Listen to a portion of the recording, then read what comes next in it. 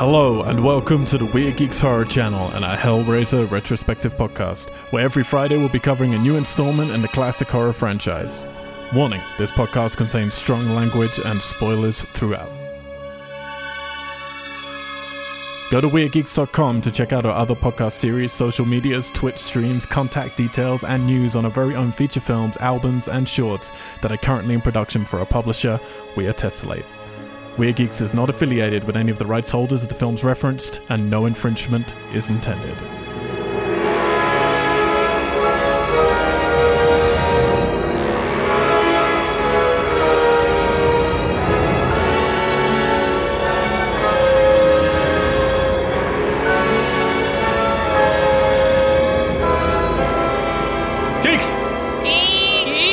Hello and welcome back to the We Are Geeks Horror Channel, where every single Friday we take you through another installment in a classic horror franchise. Right now we're dealing with the Hellraiser films. I'm your host, Al White, and joining me throughout, both do very creepy chatterer mimes, joining me throughout the entire 10 Hellraiser films, prepare yourself, is Katie Watson.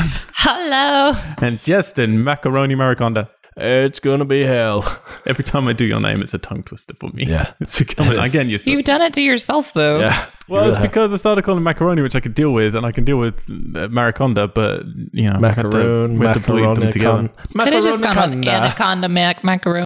Oh, just an anaconda. That's a porn star name. Yeah, I've heard that a lot. Macaroni could be a porn just star an name. Anaconda, I'm like, well, It's been a good day. I'll see you later. see you later. We're here to talk about Hellbound, Hellraiser 2. It came out in 1980. Are we? I thought we were here to talk about my name. We're talking about your porn. Your porn. Whoa, this wrong podcast. Whoops, let me put all this material away that I was talking about. Much of your commentary on this may I mean, that reflect does look over. like a puzzle box that you have there. Maybe you're just happy to see everyone. Oh, Jesus. Came out 23rd of December in 1988 in the US, 16th of June, though, in 1989 in the UK. I'm older than this. You're older than this film. Yeah. Very nice. Suck it, movie. Yeah, a nice little Christmas movie release, which is kind of strange. And also weird because this is still a UK movie, but it came out in June. So it came out like, what's that? I can't do math. Yeah, it works out like half a year. It used to be. I remember growing up in UK. 6. America would get films and then England would get it half a year later. But weird for a film that is shot in this is mostly a UK British film town. still. In a British town. Not directed by Clive Barker this time, directed by Tony Randall. Do you guys remember who Tony Randall is? No. No?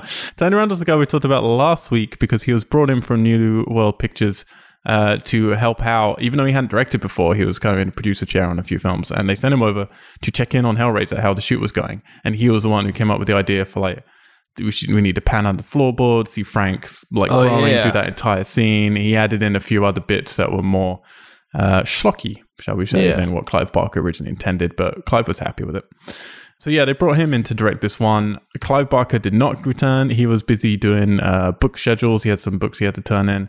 And he was also working on Nightbreed. Library books. Yeah. Huh? All those library books you had to turn in. I got to return some books. Not videos, books. Yeah, and he was working on Nightbreed, which was his next directing job he was going to do. I've seen Nightbreed. Not great. but kind of, I mean, at least surreally fun, and definitely ties into the Hellraiser world in many ways. In the comics, they cross over quite often. But he did turn in a story for this one. He then handed over screenwriting duties to Peter Atkins, who was an old friend of his, had never written a screenplay before. Nice. Hey, dude, I'm going to give you the responsibility to write a multi-million-dollar movie. Yep. Oh, thanks, man. I've never written before. Just, I've read a lot of books, so I think I'm qualified.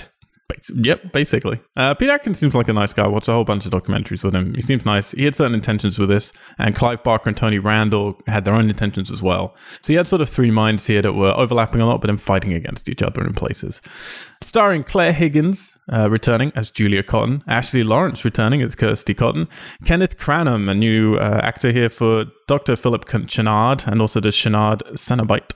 Imogen Borman as Tiffany, William Hope as Carl McRae, Sean Chapman returning as Frank Cotton, Simon Bamford as Butterball, Nicholas Vince as Chatterer and Chatterer 2, we'll get to that. Yeah. Barbie Wild as the female Cenobite, Oliver Smith as Mr. Browning and Skinless Frank. who's also returning. And then Deborah Joel as Skinless Julia. And of course, Doug Bradley as Pinhead. And, unnamed in the film, I believe, but Captain Elliot Spencer. Music, returning of Christopher Young, who did So the great good. score from the first one. So good. Same DP as the first one as well, Robin Vidgeon. I don't know if we mentioned him, but he's returned as well. Budgeted a little higher here. The first one was originally meant to be under 1 million, ended up being 1 million. This one was about $3 million. Grossed good. It did 12 million domestic. Dang. That's a lot of dollars. It originally made 14 million, so it's going down a little bit, but still hefty. Yeah. So this film was greenlit before the first one was even out, I think, as we mentioned last week. The first one was in post-production. This one was immediately put into production, so they started writing it. We've got a nice little heater turning on there in the background. Toasty. It's weirdly cold in LA today when you're inside. Well, our house is always really cold. Our insulation is old. That's true. Old insulation. Right, we just have a damp room that no one goes into. I'm sure it's fine. It'll be fine. Don't worry. Just don't bleed in there. We should have our bed in there. Yeah. So the attention here from Clive and many other people was because they went into production on this before the first one was even out. They didn't get a reception on the first one. So their intention was that Julia was going to be the continuing villain throughout the entire franchise. Their intention was they wanted her to be, in their words, the female Freddy Krueger, which is high praise. And I love when people in creative positions decide, oh, our thing is the new massive iconic thing. It's Or like you don't it's like get to the same decide that. and better than what's already existing. Yeah, you don't get to decide that. It's like, the public decide what they're reacting to. But anyway, that was their intention, which will explain much of this film. It was only when they were actually, by the time they were actually shooting it, that obviously the first one had come out and they could see what was going on with Pinhead. So by the time they got into that, they did some rewrites and changed a few things around, which we will be getting to. By that point, the fans had changed the name of Priest from the original, or lead Cenobite from the original, into Pinhead, and had come up with this affectionate moniker for him. And Clive went into this really, one of his biggest requests with this was he had developed elaborate backstories for the Cenobites for the first film, and he wanted to be crystal clear in the sequel of a few things. So this was his instructions to Peter Atkins. I want you to make sure that we get across that they were once human. The Cenobites were always human at one point. I want you to get across that their vices led to them becoming demons. So the things they'd done wrong in their human life reflected into why they were what they are as Cenobites. Wanted to create a little bit more of the origin story to do with Pinhead, which again, we'll get to later on. There's a lot of other stuff, but yeah, we'll get to it when we get to it. Let's start the podcast. Is that what we're doing? Yeah, we're doing a podcast. Good. That's what I think. My intuition was correct. Let's start as we normally like to do, where we like to look at the landscape of the year that we're in. We're in 1988. We're only a year later. Year of the Dragon. Year of the Dragon. Yeah. Is it Year, the Dragon? 1988 is Year of the Dragon. Nice. How do you know? just pull that out of your hat, weirdo? Well, also, I was born in Year of the Dragon. There you go. Oh, Did it. so this is your birth Oh, so year? you're mildly older than this. All right. Yeah. I'm older than it. That's all that matters. Even though this is richer than me. You have not earned $12 million domestic yet. Just Nope. One day. Katie, can you please take us through the top 20 films worldwide in 1988? So we're looking at we'll go from number 20 to number 1. 20 is Biloxi Blues. Oh, what? Did Matthew Broderick start in the live action? I've never I know he's in the play. I don't know that one. Biloxi Blues is actually really good. Is it? Yeah. It's a This good is play. nice for you. You're going to hear So what... it's made by forget his name. Shanley. Forget his first name. Not Tennessee Williams. Something Shanley. Playwright. Don't know. Yeah. All right. Take your word for Number 19 is Beaches. Yeah, ladies. it. Which one's that? That's Beaches. like it's a Barbara Streisand, very... Isn't Leonardo DiCaprio a little kid in that? A what? Leonardo DiCaprio a kid No, in that's that? the beach. Yeah. No, No. I thought he was also in Beaches. But I don't know. All I Two know is beaches? Barbie Streisand. He was in 2 beach movies? He's in a lot Yeah, I of... He probably loves completely the wrong. There was a beach. film like He had that. a beach and good time. Yeah, no, he wasn't. Totally He wasn't. beaching. 18 is Willow. Amazing movie. Willow. Wow. Kind of crosses over into a Star Wars podcast because that's what George Lucas was doing. 17 is Scrooged. Oh, Good a old great film. Bill Murray. That's one of my favorite Christmas. 16, traditional A Fish Called Wanda. Really Also- good. Yeah, it's a great comedy. Very nice. 15's Working Girl. Also really good. Cool. 14, Beetlejuice. I never got Beetlejuice, to be honest. Wait, Yeah. I'm older than Beetlejuice? Dang, that's awesome. Yeah, these are all you're celebrating. These are all your These are great ones. birthday films. Haha, Beetlejuicy. Number 13 is The Naked Gun from the Files of Police Squad. Yeah, fantastic. Naked Gun. The real successor to Airplane. 12 is Cocktail. Oh, wow. Oh, that's one. This is now one of my favorite films because Alex always tells the story of growing up. I think it was his sister had a poster on the wall from Cocktail, and it just had underneath the slogan, "When he when it pours, he rains," or something like that. It's Wow. incredible. Wow. Someone worked real hard on that, didn't they? Hope they don't When he stiff pours those it, he trains. rains. Yeah. Yeah. 11 is Midnight Run. 10 is The Land Before Time. Oh, nice. the first one. Original. We'll get to Nice. that one day. There's only like So 20 good. of them. Oh my There's gosh. so many of those I don't movies. know about that. 9 is Masquerade. Masquerade. Wow. 8, Die Hard. Yeah. Nice. Best Christmas movie. 7, Big. Not my favorite Die Hard movie, weirdly. Big's great. Big's Oh, good. cool. Big's good. I only saw Big when I was like 30. Man. Oh, Yeah. I watched it from when I was I young. guess you could say a lot of good things came out that year. You were the balancing Yeah. to that, just Yeah. 6 is Rambo the Third. Rainbow the Third. How did I know that was going to get jumped on immediately? Sounds like a very you said it. loving. I know. I was thinking Rainbow. Family-oriented I don't know why. I Rainbow don't know why that Six? came out weird. I really like the First Blood, the original Rambo movie. Mm-hmm. I've never Other seen, ones are. never seen Rambo. First one's good. What? No, You've no. never seen any of them? No. I didn't see those until I was like 30 as Oh well. my gosh. Yeah. Anything that had sports or competition in it, my dad was like, Bloodsport. let's watch this as a family. I mean, I've watched Bloodsport, and I've watched all the Jean-Claude Van Damme's where he's fighting in some competition. So they're all kind of meshed together. I'm like, what was the one where no, that's Time Cop, but he fought in some kind of competition. First Blood's really good. He just like, Yeah. it's not called Rambo, it's just First Blood. He just turns up to this little town and then everyone just starts ostracizing him because he's an outsider, basically. And then it turns into this confusion and this big chase and he's just like trying to survive. It's really cool.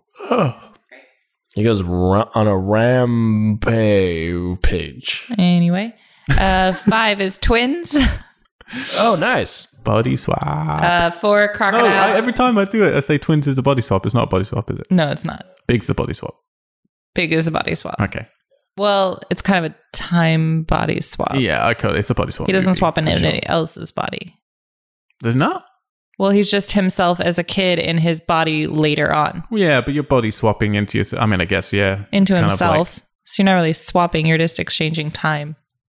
Yeah. Yeah. I count it. Number 4 is Crocodile Dundee 2. I don't believe this new Dundee movie that's a fake, isn't it? The Super Bowl stuff? No. There's an actual Dundee movie that's coming out, but that was a commercial for the Australia tourism. But there still is a movie. Because I read, because people saw that stuff, and then I read that it's not it's like that was just made, as a fake movie. I'm very confused about it all. This is not the platform to talk about it. Yeah. But just to clear it up, I'm I mean, confused. guys, just let me get through my list. 3 is Coming to America. Murphy. Oh, nice. Number 2 is one of Al White's favorite films. Every time we see this on the Netflix, he's like, ooh, this movie, which I've decided to ascertain is like now one of your favorites. Who Framed Roger Rabbit? Oh, it's great. It's fantastic. You love this How do movie. you not like Who Framed I Roger love Rabbit? it. I just didn't know until recently that you were just fucking love such a 2D diehard animation on live action film. fan. You love the Space Jam? Roger Rabbit. I mean, I love that aspect of it. I don't like Space Space Jam Jam is as a great. movie. But Everybody get I up. don't like It's Cool time to World as a slam movie, now. but- Oh, that's so good. Roger Rabbit's fantastic. Number 1, Rain Man. Oh, serious movies. Nice. Tom Cruise in a couple of films that year in the Yeah. top 20. Impressive. He had a couple. So those are the regular movies. Justin, can you tell us some of the horror things that were going on so we understand 1988, the horror All right. landscape? What is going on in 1988? First thing, Justin was born. So great. The Blob remake. Oh my gosh. This is really good. It's really, really good. It's not as good as The Thing, but it's in that kind of, it's a really sort of last era of practical effects before digital took over. It's a cool film. It's fun. A little indie film called Child's Play. Yeah, you can head on over to our Child's Play podcast that we just finished talking about all of those movies. Yeah. Evil Dead Trap. This is the Japanese pretty nasty movie. They made some horrible sort of almost snuff-like movies in that era. There's another little indie film called Friday the 13th, Part 7. They're already on Part 7. The New Blood. Do you remember this one? This is the psychokinesis one. Yeah. Where Jason's got that awesome ribcage. yeah. Yeah, it's awesome. It's fun stuff. We like that Yeah, one. we did that retrospective. Yep, The three of us us. OG. Listen to our opinions on that by trawling all the way back to the beginning of our We Are Geeks.com podcast. We Are Geeks.com. It's not that hard. You just scroll all the way to the top. Yeah. Pretty easy. If you don't know how to scroll, you can have trouble. Or just leave it running and you'll gradually get through all just go 200. Yeah, Just- just start at the very beginning. And then go all the way. Next one is Halloween 4, The Return of Michael Myers. We will be getting to Halloween later this very year, so you can listen to our podcast for that at the end of the year. Howling 4, The Original Nightmare. We will not be doing Howling movies, I don't think. So. Killer Clowns from Outer Space. Yay! This is cool. This is one of the first like horror things I saw as a kid, and I just saw a clip of it, and my friend showed me So of a clown crazy. punching someone's head literally off their body. Yeah. They're just copying Friday the 13th, though. Yeah, no, but it kind of was. It was goofy. It was kind of taking the Critter style of Friday the 13th stuff and mashing it all together into this weird thing. It's on Netflix, I think, right now. Maniac Cop. This is the first Maniac Cop, huh? Yeah. This is Bruce Campbell. And actually, Katie, you got a friend who was involved with these movies, or at least the first and second one, I think. Yeah. A mutual horror friend. Mutual spooky friend. Yeah. What else? Forget how many friends I have. Too many So friends. many Night friends. of the Demons. I think it's a cool film. Yeah, it's not amazing. They did a remake, which is terrible. Yeah, it's not as classic as it should be, but it's all right. We were watching a bunch of those Night of the films, weren't we? We last year? did. That was Yeah, those. the comment was Here's pretty. another movie about A Nightmare on Elm Street 4, The Dream Master. So we had Halloween 4, Nightmare on Elm Street 4, Friday the 13th 7, Child's Play 1, and Hellraiser 2 in the same year. Yeah. That's fucking great. Yeah. That's a good time to be What a alive. time What a to spooky be alive. year. Yeah. What a time to be alive. You What know? a time to I be was born. just born. You can listen to our Nightmare on Elm Street review on this podcast as well, when me and Alex tore through. Phantasm 2. Yeah, these films aren't that great. They're weird. I tried watching them. It took me many, many, many years to get around to them, but they're not great. Poltergeist 3. First Poltergeist is great. First one's great. Yeah, I struggled first with the other one's- ones. Yeah. Pumpkinhead.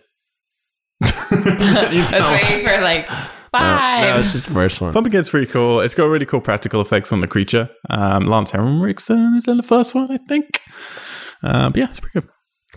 Return of the Living Dead Part 2. This was, I keep forgetting his name. George Romero and whoever else invented Night of the Living Dead and ostensibly invented the modern zombie. George Romero kept making his Living Dead films, and his friend went off on the more goofy side and made Return of the Living Dead films, which were like punk rockers with like, you know, sex scenes and zombies that actually said brains. And I think we talked about in different podcasts, they technically, it's traced back as they invented the thing of zombies saying brains. It's all because of Return of the Living Dead films. Oh, wow. So yeah, the second one's not that great. First one's worth watching, but the second one, Sleepaway Camp 2, Unhappy Campers. yeah. This is actually, is this one Sleepaway Camp? I don't remember now. We watched all these last year. Yeah, we did. Sleepaway Camp 2. I don't I think actually remember. Sleepaway Camp 2 ended up being my favorite because it's really stupid. Like, it's Because really they do stupid. no sleeping. Yeah, no sleeping allowed. You sleep, you die. So we're in a very thick year of sequels Spooky and time. slashers films and the end of the practical era of effects. We're about to be getting into digital stuff from here on out, including with the Hellraiser series. So let's get straight into it, shall we? Let's do it. We're opening with clips from the end of Hellraiser 1 And epic music, which and is the big fucking music. Yeah. so good. It just makes me go like, ooh, what are we going to see now? It is really good. I keep Oh, walking just around, a rehash of the last film I watched. which only came out a year before, so it's like There was did they not that really much need that to they do it? needed to like refresh your memory. Also, because I'll just say my opinion in a little bit when it gets to the Okay. part. But Okay. yeah. Yeah, I don't mind them opening like this, though, to be honest, because it's, you know, it is reminding you and it shakes you up straight away from the beginning. If you haven't seen Hellraiser film, I do feel they catch you up fine with this, and they do it in an interesting way because they split the flashbacks up into two sections. So you get this opening bit where you get Frank or Larry, Frank as Larry, getting his face ripped apart at the end. And we actually get to see it this time because it was cut before. This time you get to see the head actually split open. Yeah, that's pretty awesome. Yeah, notice in these flashbacks to this one, because in the original film, she got rid of Pinhead first, remember? With the box. Oh, yeah. And in the flashbacks, they show her getting rid of Pinhead last because they've realized by this point in the editing that, people like Pinhead the most. He's got to be our sort of anti-hero. Yeah. What? They didn't love that engineer slug scorpion guy? Yeah, don't show much weird. of the engineer. Just a real little weird. flash. Why not? Can't imagine. So yeah, they're definitely rewriting him here as, he was the lead baddie in that, which was not true. The big boss man. Then we get the title, and then we cut to a U.S. officer, sorry, not a It's UK an English officer. Sorry. Yeah. And this is like a mirror from the first film where we're getting, like Frank was opening boxes in the original one. Here we're getting this, officer guy. He's dressed in attire from the First World War, and it's India. It's Indian, what do you call it when you're sent somewhere? As an Recon? No, it's like a whatever. He's posted. It's a UK officer posted in India, and he's opening the box. He looks kind of dweeby, and we're getting this interesting shot here of the cube when it's opening. It's almost like Jack in the Box. Yeah, you got sort like of cobwebs quality in it and stuff. Yeah, which is strange. They really like the bald dudes in this show. Yeah, yeah. Everyone's I've always noticed kind of that. balding. I'm telling you, Pinhead makes bald look cool. I keep saying to everyone's just people, if you're gonna bald. go bald, just shave it all off and put pens in your head because he looks fucking badass. Owns it. And then we watch this character as he's getting I think it's actually the same shots of chains tearing apart flesh with latex. Yeah. Because it looks the same Yeah. for a second. And then we get him being ripped apart, and then it starts sanctioning up his head into like a crisscross pattern, and then chucking in the nails, and we realize, this is actually the origin story of Pinhead. There's definitely a little smile as this is happening. He's enjoying himself a He's little getting bit. the pleasure. Gets that grimy teeth straight away. Yeah. Did you guys, could you tell this was going to be Pinhead? Like, for me, No. obviously I know the actor so well that I know this is Pinhead, but No, I just thought it was going to be another, Victim. exactly. Yeah. Another story. Like we were going to branch Yeah, off 'cause, into like, another. When the hole opened, I was like, oh, something else is going to happen now. And he's got one of those little hole boxes. was that a nice surprise or a bad surprise at this? It was cool. Yeah, it was cool. I like a little bit of an origin kinda- story, yeah, and they you didn't go too much into it, which I liked. Yeah. It's kind of like the beginning of, like Friday the 13th, where you're going to start rooting for the dude. Yeah, so you feel that's part of their intention here is to Yeah. humanize him straight away. Yeah. So you're going to feel a bit more for him. Yeah. Which is an interesting decision, though, because, like, for me, explanation of a villain means, I'm less scared of them. That's how I always feel with this stuff. Yeah. And I remember the first time, now I know, like, I watched Hellraiser 1 and I know all this stuff about Pinhead and where we're going to go with him. But I remember being really fucking disappointed the first time I saw this film.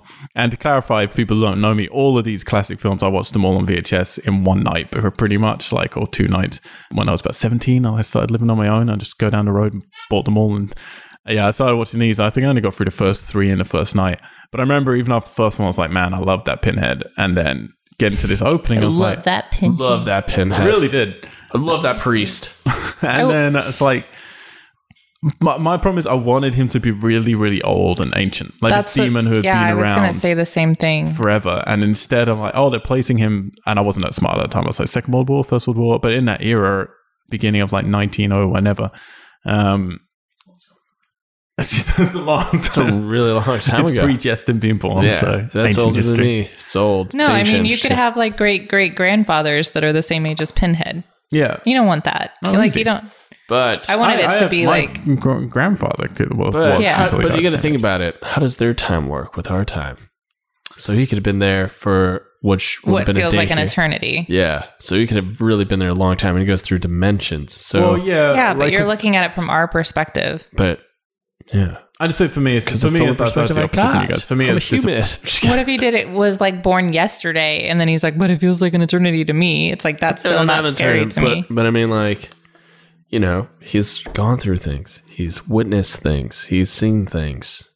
well, It definitely didn't really affect my outlook on him. I just went, whatever. Yeah, no, I'm glad. I'm glad. But then, like for me, it really does. For me, I'm just like, I don't want them humanized, to be honest. Like, I understand Clive Barker's idea with that and when it comes from, but then it also does muddy stuff because it's like, well, then, how are they picking which ones they turn into Cenobites and how are they picking which ones they torture, like Frank?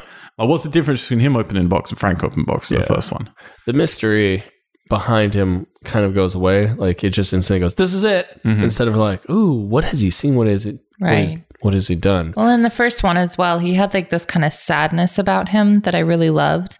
And you felt like he'd been stuck in that there job was for a lot of long mystery. time. Yeah. And you felt like he was starting to kind of maybe have more empathy for people, but still be very cold and hard and judgy.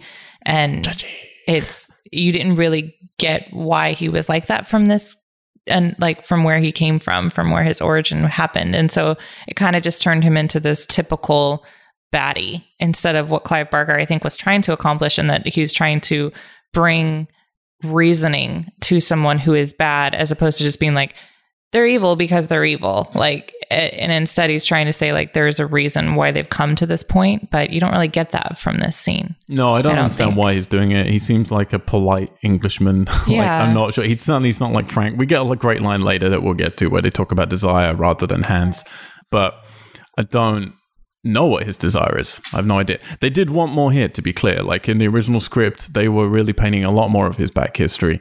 It had to be cut because of budgetary reasons, because they had a lot of their budget cut by, what was it, like up to like 40%. It could have been 15 to 40%. People say different things. So they had to change a lot of it just before they started filming. It was cool though, like the like long hall tunnel that you're in with him, and then all of a sudden all the panels like go dark around him. I mean, it was cool effects, and I liked the transition sequence with like all the pins being shoved in and things like that. I thought it was really cool. Yeah, see, I really don't. This is the start for me of the ugliness, which is like seeing that little smile from him, and then seeing like the pins. And I think it's quite coherent with what Clive Barker's vision is. I really do.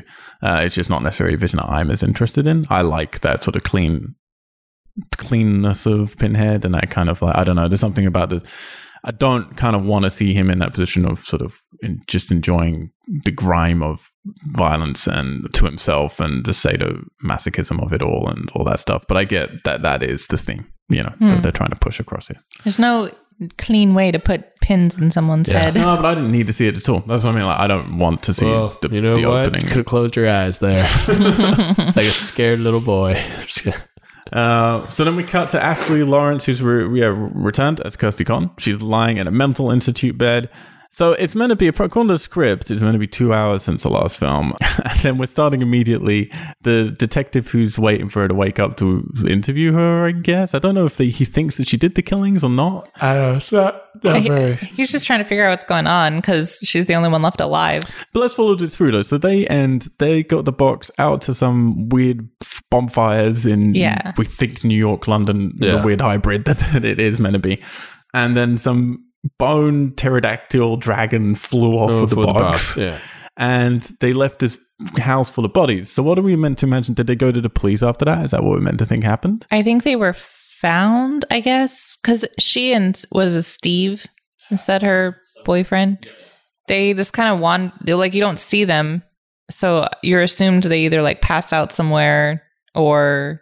Well, it just leaves with them standing there, though. They could have gone straight to the police. Because what I'm trying to understand is how are we just a few hours afterwards? She's, however, already been put into a mental institute and has been asleep for a while the detective's waiting for a wake up. And yet in this scene, the detective's getting radio calls from his police officers who haven't even opened the door to the attic yet and start finding more bodies. And we found another one. It's like, did you just not look well before? Or this seems like it's taken place like within the hour of them finding the house. It doesn't really make any sense. And they said that her boyfriend had already left. Like they'd already released him. And he says, I've sent your boyfriend home hours ago. Yeah. Because he's already woken up hours ago and I sent him home. It's like, how long is it taking you to look around a house? Yeah. And why did she get moved to a mental institute immediately? Yeah. Unless they do think that she potentially did all the killing, which I think you would think. Right. But then also she's not even at a hospital for treated like wounds or anything. She's just like, no, they're in the mental institution. Exactly. And he's not like you're under arrest or anything. This is like where she literally could probably leave. She's like, am I under arrest? Are you arresting me? She never asked for her rights. Yeah. She doesn't have great dialogue in general, this Kirsty. No. Yeah. Yeah, a lot of weird stuff. But yeah, she's here. The detective is talking to her, interviewing about stuff. The back of the house, the cop now definitely in a US uniform. He's got like the US cap on and stuff. Yeah. He finds another body and starts shooting up. How does he not smell like? She's like, I wonder where these things are. I'm like, guys, come on. There's maggots going out of the bodies, and you shot one that's like clearly. I don't even know how fast that decomposed because it was like dust. Yeah. when he Well, shot. I'm going with because they do like, these creatures suck the kind of blood and the soul or whatever out Yeah, of them. Yeah, like I'm your going with life it as a science force. fiction Yeah, thing but to it. the maggots would only be able to eat the like wet, rotting flesh. That's true. The maggots are a bit of contradiction, maybe with how Because they're I'm killed. like, the one that fell out of the closet was like purely like a mummy. Yeah. Oh, yeah, completely. It looks like dust. They're efficient maggots. Meanwhile, though, Kirsty is sticking to the truth, and the cop, of course, isn't believing her when someone radios in to say about the mattress that Julia was on. So this is confusing as well, because this was a confusing scene in the first film where it felt like something had been cut. Yeah. Because you suddenly just see as she's running through the house in that finale, Julia's dead body, skinned face, After holding the box. Frank has stabbed her Yeah, on a bed. And you're like, well, who put her there? How with like did a she get flayed there? face. Yeah. But yeah. No. She was getting a facelift. She wasn't dead. She was literally getting a jealous of They facelift. were lifting it in the Kirsty. wrong direction from a typical They were facelift. literally lifting her face. It's a bad facelift. Well, Kentridge the Well, 80s. Dr. Chenard, who we're about to meet, he was into Dr. it. Chenard. He seems to like the facelifts look. So. Yeah. Then we're introduced to Dr. Chenard, who is named after the first surgeon to do heart surgery. Originally, the writer wanted it. What was the name? He wanted malahide, which is from Latin, and it's to do with I think it's like. I think Formaldehyde. it's a lack of skin or something like that. I'm trying to remember now. But the director wanted to call him Chenard after Christian Bernard, the first surgeon to perform a heart transplant. The writers said it's taken him a long, long time to be happy with the change of name with that, which is, don't know if that would really haunt you It's that much. understandable because even at the very beginning, I wrote down the Gerard Institute because it's not a word that you see frequently or ever. So it took me a while for them and repeatedly for them to keep saying Chenard. And I was like, oh. It is a weird word, but so is malahide, to be honest. I'd argue neither I great get names. malahide though because it at least has an ominous tone to it, like bad, that's- whatever. That's exactly why the director, Bad Tony mad. Randall, didn't want it, because for him it was too On the obvious. nose. And too on the nose. Dr. Bocardo. Dr. Ricardo. Bocardo. It's like Ricardo, but we wanted it different, so we added a B. Dr. Bocardo. So Bacard. So Chenard, Star Trek? we're introduced to giving a lobotomy while preaching about the labyrinth of the mind to the other surgeons in Yeah. the room, and how they have to explore it. And then he's giving it like a sermon. And then he's got this. Yeah, he's a philosophical doctor, which is a weird, but like he's doing it contradiction. like the patient's alive with her eyes open, awake. Don't know if she's anesthetized. I totally thought it was- Anesthetized. Anesthetized, thank you. I thought it was Julia at first. I was like, oh, he's putting Julia back together. Get to if she is anybody or not, because there's some very confusing stuff with this lady that does confuse me. And he's got one of those little spinning blade things, which looks, really. I hope this isn't how they do lobotomies, because that doesn't look very I exact. thought lobotomies were through the front of the yeah, skull. it's like I just thought he was doing like open brain surgery on yeah, her. it looked like he was doing But he's some. not. He's in a mental institute. He's not I understand. a doctor like that. Well, he's a surgeon, apparently. A surgeon and a psychiatrist. When you do and a- lobotomy, you do it through the front. It's like you go here and you're to You separate. have to go through the frontal lobe. Yeah, which is such a gnarly thing. Who thought that was like a smart thing to do? But what's Lobotomy or this scene? The lobotomy. Both, actually. Who thought What's both worse were with this fucking scene is he's doing it, and then he takes like the spinning little blade, and then he just sort of seems to just jab in her brain once. Yeah, that's and not then an he efficient stops. tool. He's And then he like, stops, and then he, as if he's done, and hands it to someone and goes, "You clean up," and just walks out. Yeah. It's like, what? Is that it? That's your surgery? Just did- jab it. brain surgery. I've done it many a time. This is Don't it. even I need to will look. surgery Is that it. how they do brain surgery in England? Yes, can confirm. Yeah, that's not how That's we do what the that here. NHS gives you. Hey, it's sort of it's free. It's sort of free. Can't complain. My brain hurts. I got the thing for it. It's called the brain massager. fucking terrible. And then he stops and leaves with his assistant Kyle, who seems to be like his protege, I guess. And I don't mind after that. As soon as they leave that room and they're talking, and he's saying to him, "Look, so the next person we're going to go and see, who's Kirsty, she's a complicated person. Like we need to, you need to like coax. You need to understand them and talk to them and listen to them and earn their trust." And he's saying all this stuff. I'm like, oh, okay, he seems sensible in this scene. Just that other scene, I would just cut it. It's like, why does it even need to be here? Yeah, they could have cut that out. Also, I wrote down in my notes, still British. So this is where I noticed it's still shot in England. He is very British. Because everyone in that room was pretty British. He's and the Doctor's incredibly British. Yes, I concur. They're definitely... That's your British accent. No, it was like, that was my Leonardo DiCaprio concur line. Where it's like, concur, I concur.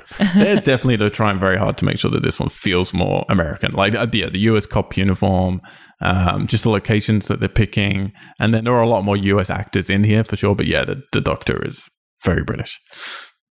Yeah, so then they head on over. The detective's about to leave. And Kirsty's asking him to destroy the mattress that they've found in the house.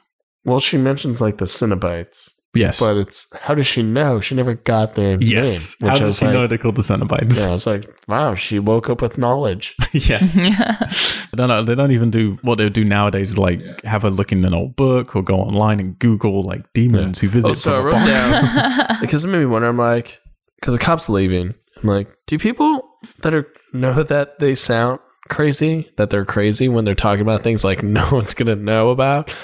Like this, in her mind, doesn't she like assess the room and go, I probably sound like a crazy person if I'm maybe a mental dial it back a bit. Yeah, dial it down, chill out, because you have sound you like... in this entire series thus far seen Kirsty assess a room?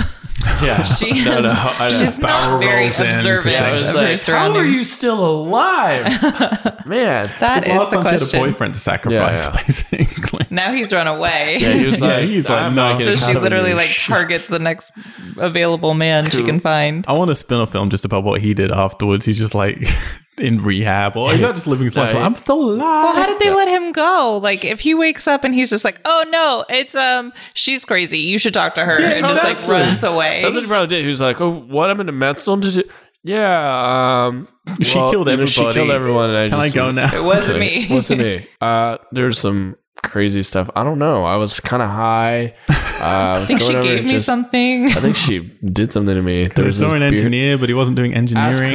Ask her. It's her house. Are you gonna arrest me? He was probably smart. He's like, did you read me my rights? No. All right. I have some library books I have to read her. Yeah, it makes none of this opening makes any sense. He probably got away because he knew his rights, and he also asked for a lawyer. And he's like, are you gonna arrest me? Well, he probably blinded them with that shirt he was wearing. Yeah. And he's like, check out this cool cigarette trick. And they're like, you're too cool to be a murderer.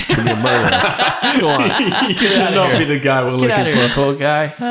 That's how it went down. What's really annoying though is there's a million ways to write getting to where they want to get to, which is this mental institute with this doctor. Yeah. There's so many ways to have done that, and they haven't done any of it. But anyway.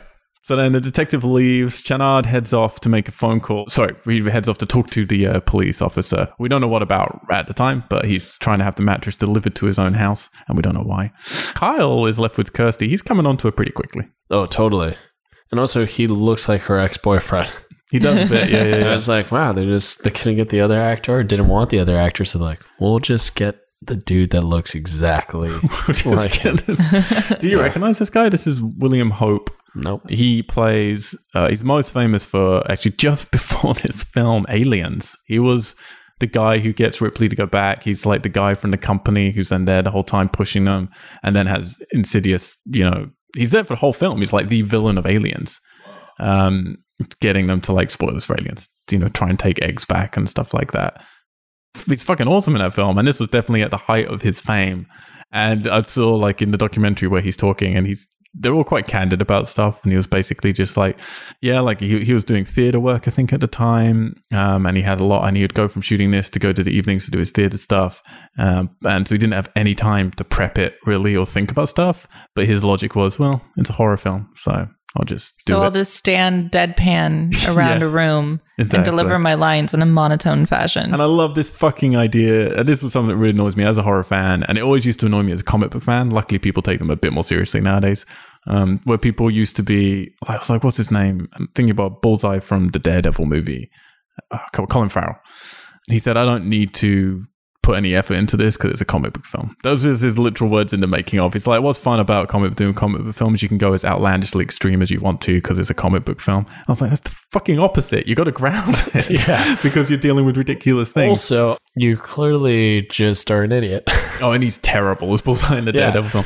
But yeah, also, it used to be the same always with horror films as well. And that's exactly what Carl is here. He's just like, well, it's a horror film, so who cares? Like, I can go as whatever I want to. He looks like he's half asleep through this entire film. It literally just makes you look like you're not a good actor if you just don't do the work. I'm just going to wing it. When did that ever work out for any actor? Nobody. Like, just Anthony Hopkins goes, it's a horror film. I'm just going to wing it. No. That man reads the script like a million times. He's like, I know everything about it. Yep.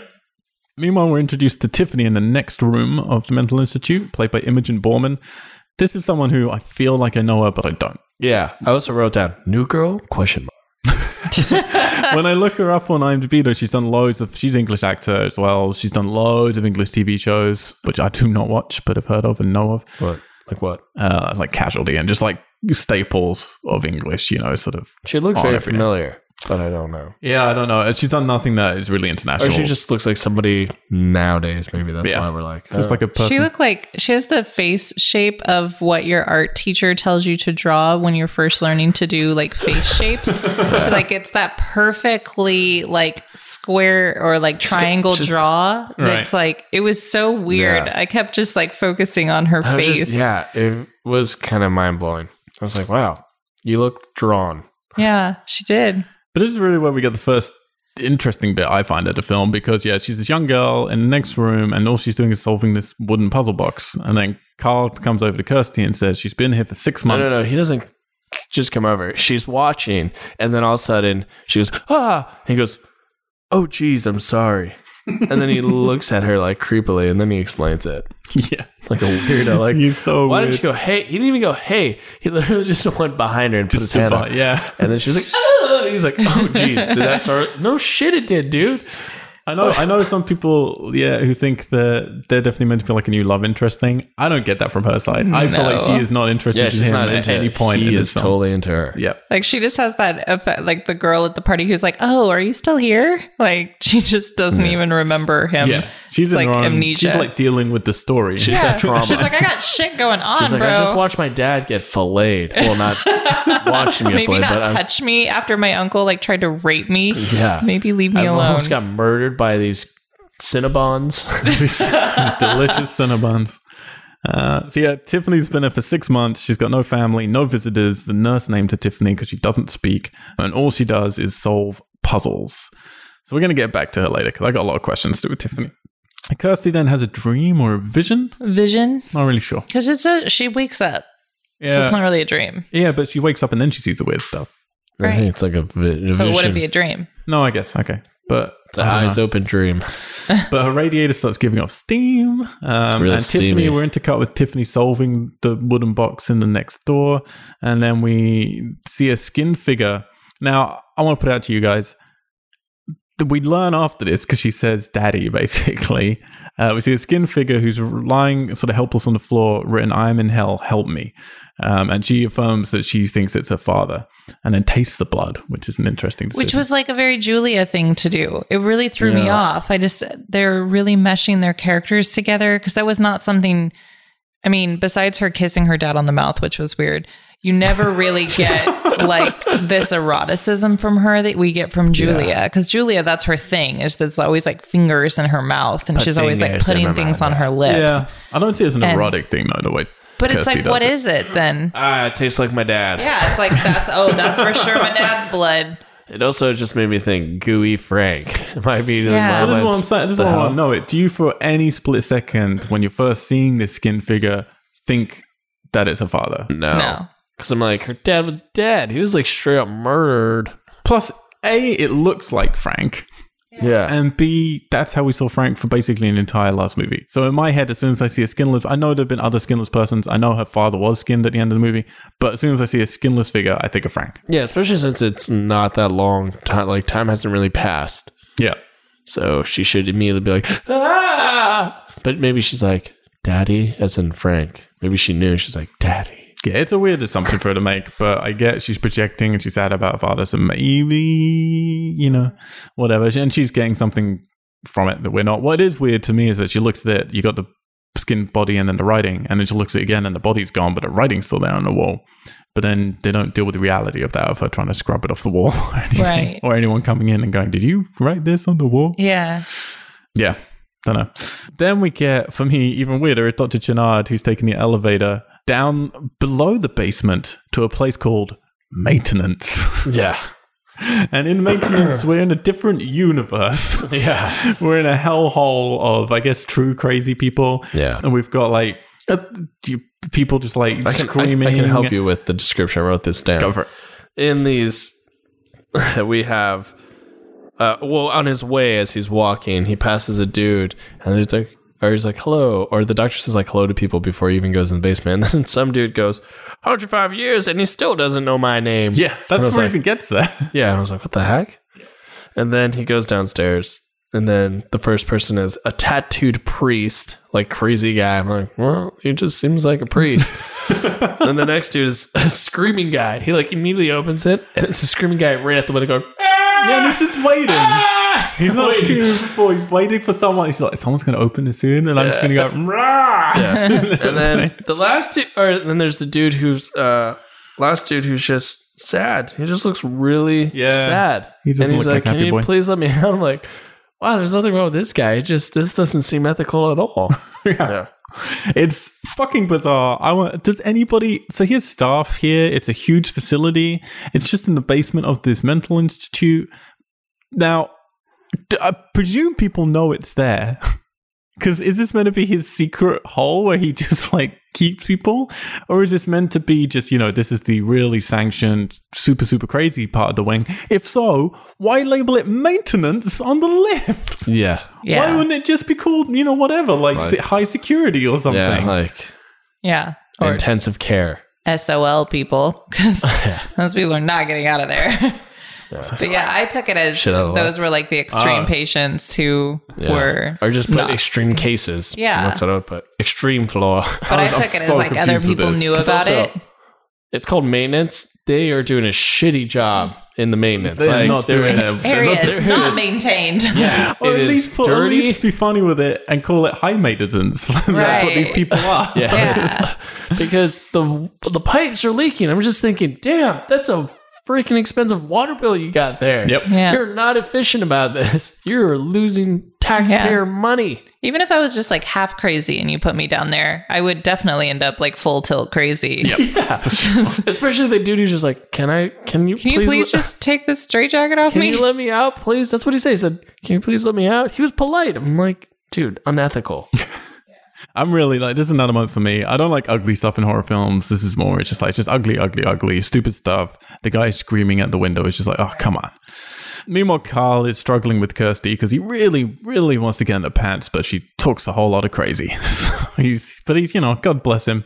He's still going to try and overlook it all in a completely inappropriate gesture. She's telling him all about her vision of her father. Oh, well, she also, before that, tells about like, yeah, like I guess that, but also there's Frank. She talks about like the family and Julie. But there's a moment where Frank, it's at the wedding, and Frank's just like doing his pose. Yeah. I was about to get to that. Frank. Yeah, well, she waits because she's talking to him first, and then he goes to get Dr. Chennard. And because he's like, Dr. Chennard will know what to do, don't worry. And overhears him talking on the phone with the delivery man about the mattress coming to his house. Something still in that explanation. There's a moment where she's talking about Julia and Frank, and she's like, I think they met at, or I think they were, oh crap, I can't read my handwriting. But basically, she's explaining what. How do you read your handwriting? That is tiny. She was talking about something like how Frank and Julia, she's like, they must have, and then Julia goes, What? Yeah, been with each other. She finishes the sentence and goes, been with it. They must have, and then Julia cuts to Frank and Julia doing it, and she moans. She goes, and then what the daughter continues and goes, been with each other. Yeah. When I say they must have had sex, they do the and then she finishes it. She can't even say they fucked. Yeah. Yeah, so well, that's in the next bit because like Carl goes to Chenard to like get him to come through, and he's talking to the delivery man about a mattress on his house. We get this like really expositional bit of him being like, He's like, let me repeat myself. "Don't." Do not bring it to the hospital. Oh yeah. Bring it to my house. Yep. And then Carl walks in and it's like, "Oh, hello." Oh hey, yeah. You're like, if I come storming in, he won't know that was Yeah, just exactly. That's pretty smart moving. Yeah. All of his acting skills. That's where he did his work. He was like, okay, I gotta do the work here. All right. I feel like he probably, since it's not shot in sequence ever, I feel like some days he was like, this is probably like day one of him shooting. So he was probably like, I'm gonna put a lot of work into this. And then it's like, yeah, okay. I'll just. You can see it peter up. Like, hey, doctor. Yeah.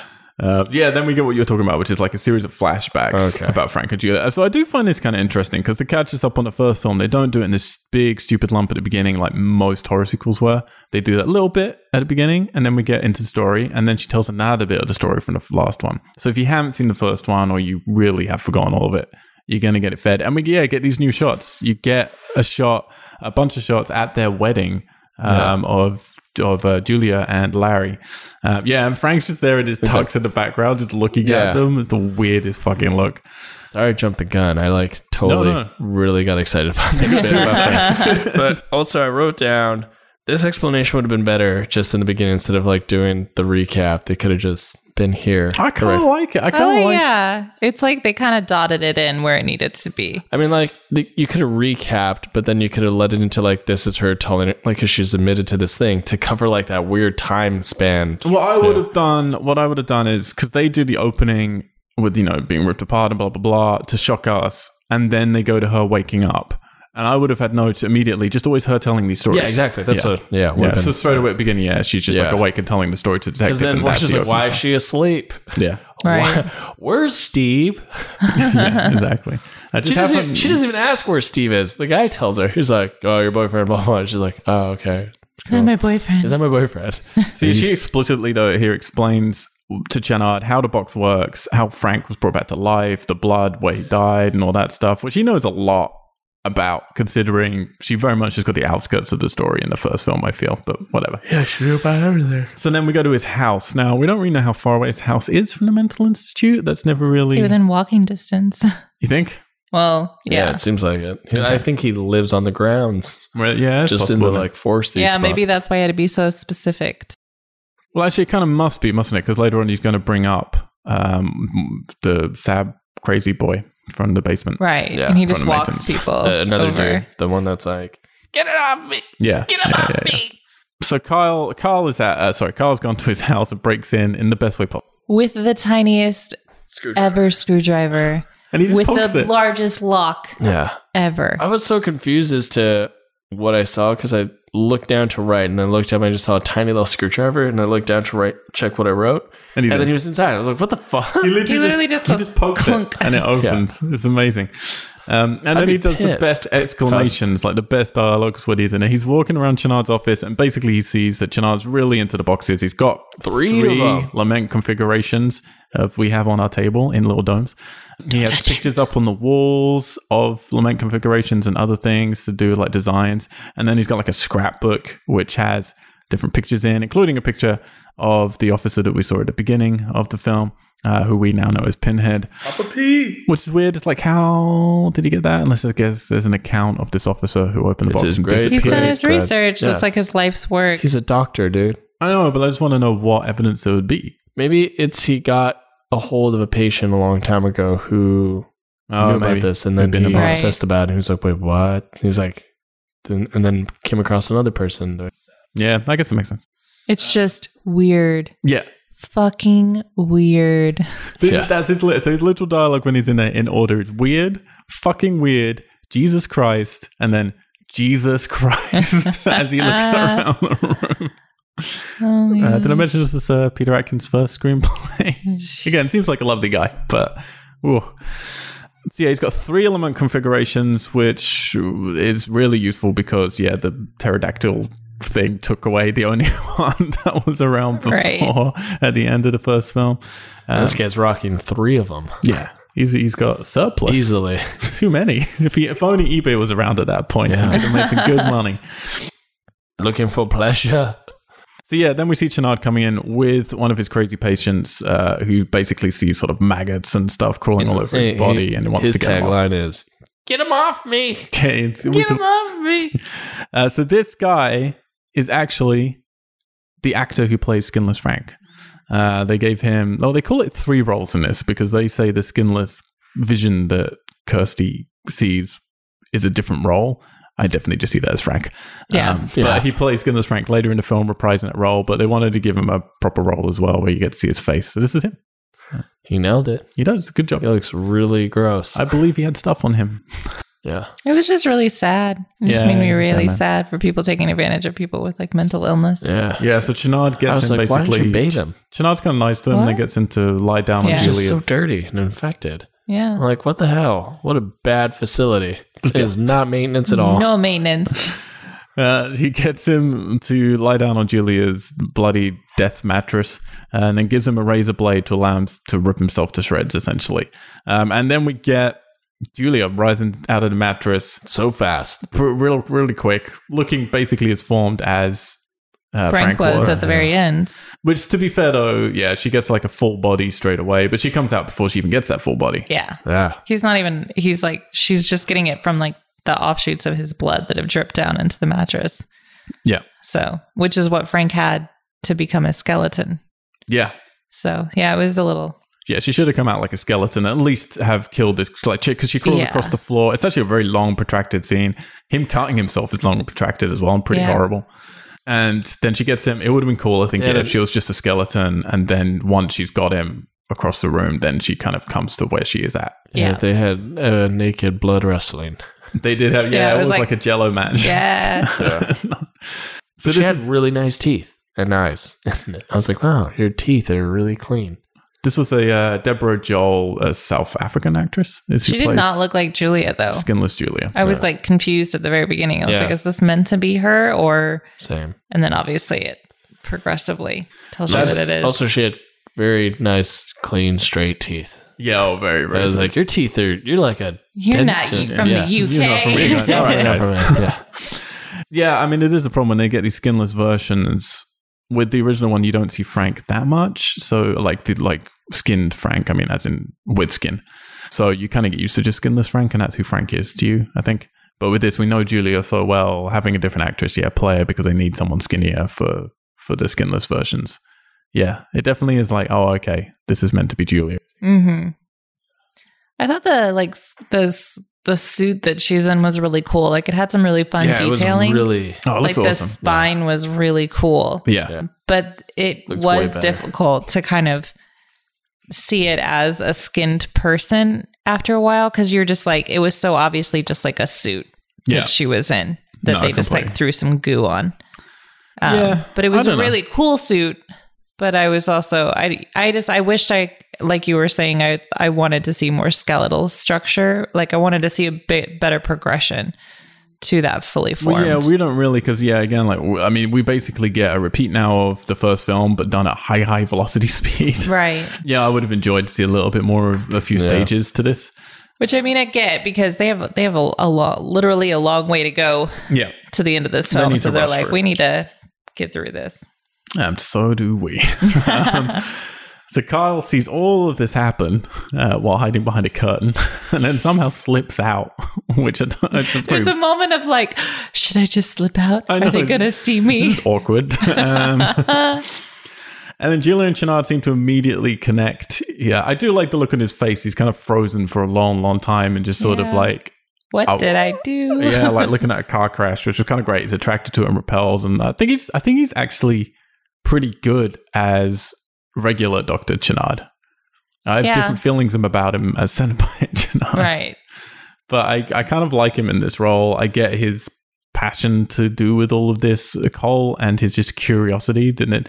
And he seems psychologically curious about it all, which I kind of like, rather than Frank, who's, perversely curious about it all. I like how Frank's line when he's like skinned is, don't look at me. And hers is like, don't be scared of me. Yeah. It's like, why you skinned people keep telling me what not to do? Yeah. Man, You don't have also, any skin. There's just so much blood everywhere. I'm just like, man, Oh, yeah. you have so much blood in your house now. There's just blood. And his You're whole not gonna house clean is that. white. I'm like, you good luck on cleaning that shit Didn't up. think it through. Yeah. So she asks him to help her. She tells him that she's cold, so he gives her a white suit to wear. Also, he looks. Because that's what skinned people should wear is more But then white. immediately starts wrapping her in bandages after that, so it doesn't Yeah. last very long. Yeah. And then they make out a little bit. Yeah, she has a white suit. Or Well, he wraps she her wears- up, I think, because she punches the mirror because she can't stand Yeah, seeing how she herself looks. like Yeah. that. Yeah, But also, she just wears a white suit. no. That's the It's like, 80s. let me give you a white suit because you're bleeding. Like, what was he thinking?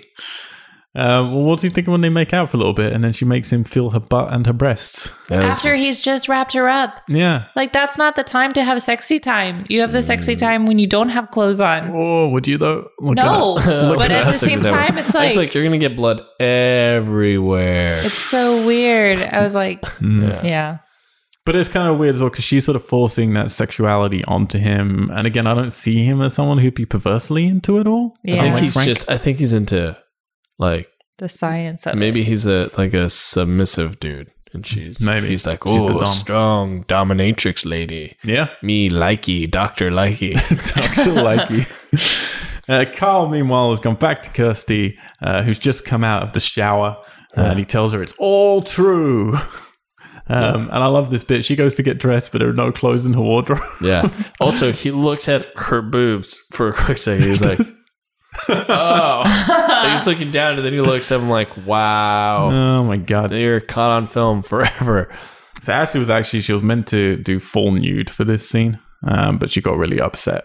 Was talking to Tiffany, the actress Imogen, beforehand about how she didn't want to do it, and then she got upset on the set and ended up putting her foot down and saying no. Wait, she wanted to do it, and then No. said, Oh, they wanted she was her meant to to. be doing full nudity. oh. Well, that's what the quote was. The quote was full nudity. I don't know if they know. I find quite a lot of time in Hollywood they say full nudity and it's not full nudity. It's just boobs. It's topless. Yeah. Yeah.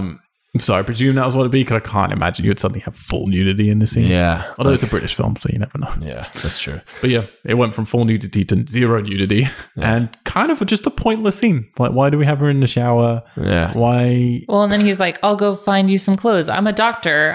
I'll do can that. do that. I can do that. It's fucking so stupid. What? How? Okay, that's. I then- need to get some clothing. Well, maybe I'll stop by the doctor's office. For He just some goes clothes. down to the maintenance room and steals some from somebody down there. But this whole scene's just pointless. She's in the shower, doesn't need to be there. He comes in. She gets so angry about there not being clothes in the wardrobe. She's like, shit! And then slams the door. Yeah. It's the worst acting she does in the Maybe film. she's like, shit, now I gotta get full nudity. I'm in a towel for the rest of this film. Yeah. And then his line, I can get your clothes. I can do that. I'm a doctor. It's like he's reminding himself. oh yeah, this is all my training has been for this moment. Yeah. It's like, I don't really do much surgery or anything. This And film, then her best line, I think it's her best line, coupled with her worst acting, is when I think I hurt. yes. I don't want to think about it anymore because when I think I hurt. Oh man. Wow. Yeah, true of many aspects of this film. I think too much about this film. I heard a little Yes. bit. This film's an hour and 40 minutes. But this is just a scene. Just take it out. Yeah. Make this film Not shorter, please. necessary. Because the film isn't really started yet, really, for what they want to get to. I know. It hasn't they even have a happened. lot. He tells her though about Jannard and he has multiple boxes in his house. Now, we don't get much explanation for all this, but her journey is she thinks her father's in hell. So with one of these boxes, she can get to hell to get her father out of Right. hell. Don't know why she thinks her father would be in hell. He didn't do anything bad. Yeah. Because he appeared to her. I know. He said, but I'm he's in a hell. nice boy. Yeah. I don't know. Yeah, but she probably just assumes because he was wrapped up with the whole Frank and Julia thing that they just took He's him. an Yeah. associate by Yeah. no, guilty by association. So her and Carl head on over to Jannard's house. Meanwhile, Oh, wait, hold on a second. This is the best line that he gives. He goes, okay, like she's about to go. He's like, wait, hold on. Give me 2 seconds. yeah. Oh and my it's literally God. 2 seconds. He goes, comes back, and he has to check. He's like, okay. She's like, what are you? He's like, I'm going with you. She's like, Was he just Okay. getting his jacket? Yeah, he was he literally just like went to grab his jacket and he came back. Fucking stupid. Who writes I that? don't know. Someone who's never written a screenplay before. He literally grabs a jacket. What is the Then who leaves that purpose? in? That's an editor's like, we don't need this bit. That's what. No, That's your at job all. as an editor. Even Kirsty is like, "What are you doing?" Like, we Yeah. just save 4 It's seconds supposed to be here. like that romantic moment where he's like, I'm going with you. Oh, but yeah, and here we get that terrible bit where, he says, I'm going with you. And she's like, you don't have to. And he reaches across and touches her mouth. And she's just like looking at him like, what are you doing? And he was like, I know. As if, aren't we having a romantic journey Oh my together? God. Like, no, you're not having a romantic journey I together. think he's the crazy one. Also, is insane. you're a doctor, man. Like, Yes. you need to stay here and do your job. Yeah, no one else is here. Oh, terrible. Yeah. Yeah, but meanwhile, in the time that has taken, in the time that has, from him to be there and see Julia crawl out of the mattress, to then go back to the hospital, and now it's morning, so somehow it's taken him all night to go across campus or whatever to his Chenard's house. In that amount of time, so maximum one night, and by giving it the one night is what have they been doing that entire night? Yeah. Chenard, in that time, has fed Julia an entire host of bodies. Yeah. which- Also, sorry. They were kissing before you left. They're still in the same kissing position when we come back to them. Yeah, so yeah. they literally came back to kissing. They're just like, but yet, there's like all these bodies strung up in a room, and he's uncutting her bandages and reveals she's now got complete skin, which is further than Frank ever got. I get it if you gave her 8 bodies. Frank never got that many bodies, or mostly she's got a little bit of missing skin from her back. We're going to learn, but what been like? How have they done this? How have they? So fast. It's I ridiculous. think I like to imagine that he threw a party for all his doctor friends or some, And only invited really hot chicks. Yeah. Impromptu party, or he just, he's a doctor, so he probably got a bunch of prostitutes. And then one of them true. was a dude. So he's I'm a like, doctor, his so he scar. probably got a bunch of prostitutes. He's got the money. He's got It's the like, I'm money. a doctor. I was He's like, money. yeah, he's got the doctor money. And also, he looked like he killed a guy. So I'm like, that was his gardener or maintenance dude. Yep. And they're like, oh, well, you know too much. Come with me. I'm going to give you a promotion. Well, whatever. I mean, at least it does skip through something we've seen before, I suppose. Could we just have a gender swap version of it? It's crazy. Sorry. It's your voice. It's crazy because the writing, you're like, oh, this is cool. We skipped something we saw before, but you leave it. Okay, give me 2 seconds. Yeah. No, it's Yeah. stupid. She does have better hair this time. Priorities. I'll say that. And better Yeah. earrings. Yeah, better hair, better earrings. It's a good hell A little makeover. bit better style overall. Yeah. It's just like she died and learned She some like things. classy now. So Chenard heads out again while Kirsty and Carl sneak into his house. So explain me this. Kirsty, they're in his house. They're in the office. There's no one around. Kirsty goes for the boxes and Carl says, no, I have to check the house first. Yeah. Why? You're there what's- for the boxes. Your best case scenario is you get there, no one's there, and you can take a box and go. That's your Yeah. best case scenario. Instead, it's like, no. How did this guy become a I doctor have is to the go real question. looking for danger before you take a box. Yeah. Like, So dumb. especially because you got in really quick and you're like, oh, that thing might be, well, it's not in that room. I know. Why would you look for it? Yeah, what the? Oh boy. So yeah, I don't understand this. Instead, he heads upstairs and he's about to go into the room of bodies when Julia turns up, and of course he doesn't recognize her as the grotesque creature that he saw earlier. And she kind of provokes him to go into the room, lets him go in. He doesn't run, doesn't scream, doesn't Doesn't she fall tell back. him not to go in there? Or she She's goes, like, it's Whoa, too in a provocative, right. like, no, you shouldn't go in there. And then opens the door. It's like, it's awful or something. yeah, Oh, yeah. So isn't it terrible? He's like, yes, it is terrible. But he doesn't really. He's just staring at it all, Yeah. thinking about his lines for the theater play. He's got to do that Yeah. thing, I think. Meanwhile, Kirsty's looking through all of Chenard's scrapbook on the boxes, and she finds a picture of the man that Pinhead used to be. And then on the next page, she sees an image with a diagram of a sectioned off face, much like Pinhead's. Like, it's got like A, Right. B, C, or whatever. And flips back to the photo as she puts it all together. I kind of did. Does she? She definitely puts that together Very for sure. inexplicable the reason she takes this photo. This is one of those things that you do when you're writing this stuff. And you're like, oh shit, we don't really have enough for her to realize. Because as a writer and a director, you're like, well, we know that's Pinhead. The audience knows that's Pinhead. They're like, oh yeah, she Yeah, but it doesn't took really know us it. literally watching the pins being driven into his know. head to know that that was Pinhead. But I mean, it's something I feel you don't get to until like you're on the set. And then people are like, she wouldn't know that that's Pinhead. And I'm like, oh fuck, put a second page in with some With sort some of pin drawings. face. Yeah, so she gets it. Because And if she doesn't get it, then she's dumb. yeah. So she steals the photo of him. Why though? You know, like why? Mementos. She's just like, I'll She's just gonna steal frame this. it. This might come in handy. I should steal the picture. Like, Not I the wanna- boxes. I wanna- I shouldn't take all 3 boxes. I'll just take the picture Yeah. and 1 box. You take all the boxes. For I would sure. take all the boxes Oh, and for just sure. leave. I would take the book actually and the box and be like, shout for whatever his name is. I'm leaving. Fuck you, I would Kyle. literally have a duffel bag and just be like taking all that guy's shit. Yeah. Because he is up to no good. And they've had all night to get a duffel bag, but apparently they've just been doing nothing. I'm sure he has one in there. It's like a friggin' museum in there. A box. He probably has a box or crate of something. Yeah. And weapons. He probably has weapons for all we know. He is a doctor. I like this shot. Clothes. I will say I like this shot with Julia where she's tempting Carl and there's the shadow of the corpse between them. And then she walks towards him and the camera pans around and then we actually get the actual corpse like between them as they're Yeah. talking kind of thing. And they keep this corpse like Yeah. between the two of them. And then she goes to make out with him as well, which Yeah. he seems all fine with. Yeah. Yeah. He's like, all right. He's like, well, that bitch downstairs isn't giving me any, so take it from you, weirdo lady. So of course and at the last second she tells him that she is Julia, kills him, sucks out all of his gooey goodness. yeah. To fill the one little diamond patch on her Also, back. how yeah. are they like puncturing people's brains? She just like sticks Yeah, her she hand just goes in right their in your head. neck. The power of desire. She does have really long nails. So then Kirsty comes up to find him, which why bother? Just get out. Yeah, I would have just loved him. Like, I would have went, heard something, and I'm like, all right, I'm out. Well, See ya, he's dude. dead. Figure it out. I'd be like, figure this shit out on your own. She just got out of the hospital, so it's like, why don't you just leave? You can be free, man. Yep. You don't need them. Nope. She wants her dad. Instead, she runs into Julia. We get painfully expositional dialogue about Julia saying, now I am the real evil queen. I'm the and queen. You're Snow White, so Yeah, take what your the- best shot at me. I didn't like this at all. And terrible. I know that a lot of people, they're like, oh, I really love this dialogue scene. And I just didn't I like hate it at all. I think it's mostly people involved with the film because we're watching some of the documentaries who Yeah. like this scene. It is not a good scene.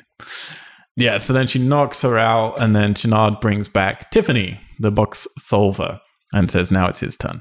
Oh, also, it's always upstairs. Like the rooms where Yeah. it's always upstairs. And she backhands, what's her name?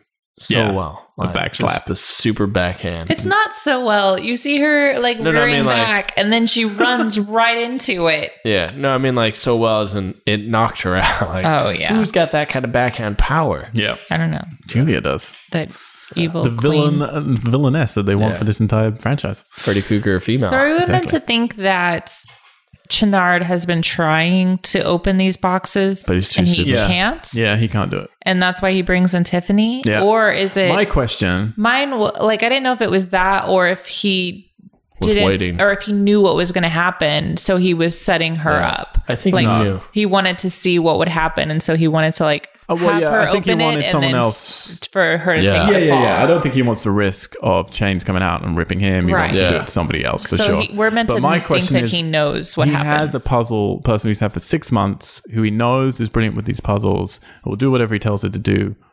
Why didn't he just get her to do it earlier? Yeah.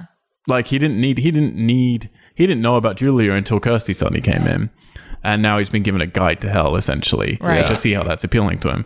But he didn't know about any of that. He didn't have anyone to give him a guide. He's had Tiffany Frages. Just get Tiffany to open a box and go into hell by yourself. Yeah. I don't understand I think what he he was just- waiting for.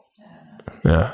He was waiting for the right moment. Yeah, so they're sitting in his office. They're hiding. Julia and Chenard are hiding behind a two-way mirror, and they give it a real puzzle box because Kirsty was stupid and didn't just throw all the puzzle box and run. Also, she's really mellow about it.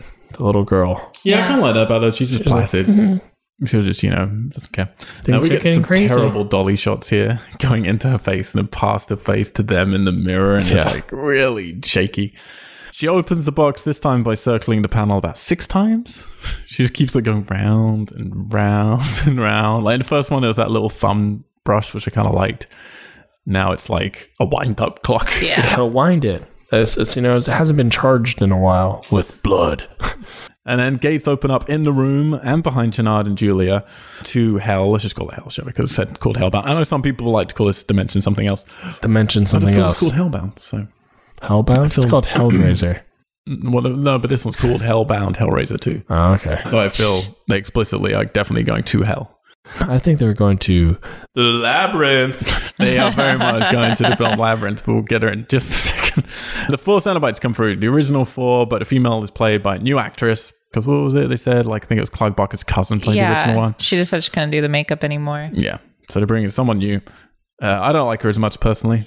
She seems more just like a girl. Yeah. But again, really dominant face structure that like the other girl looked like willowy and more skeletal. yeah. Even though this girl has like great like cheekbones, but it's almost like she's too pretty. Yeah. You know, you needed that kind of like, and the other one you had like those cool wisps of hair that were coming out. Yeah. You're like, you're so bald. Yeah. It was just like, she wasn't pretty, the first one. It was, No, she's really she was definitely spooky. eerie and more vacant.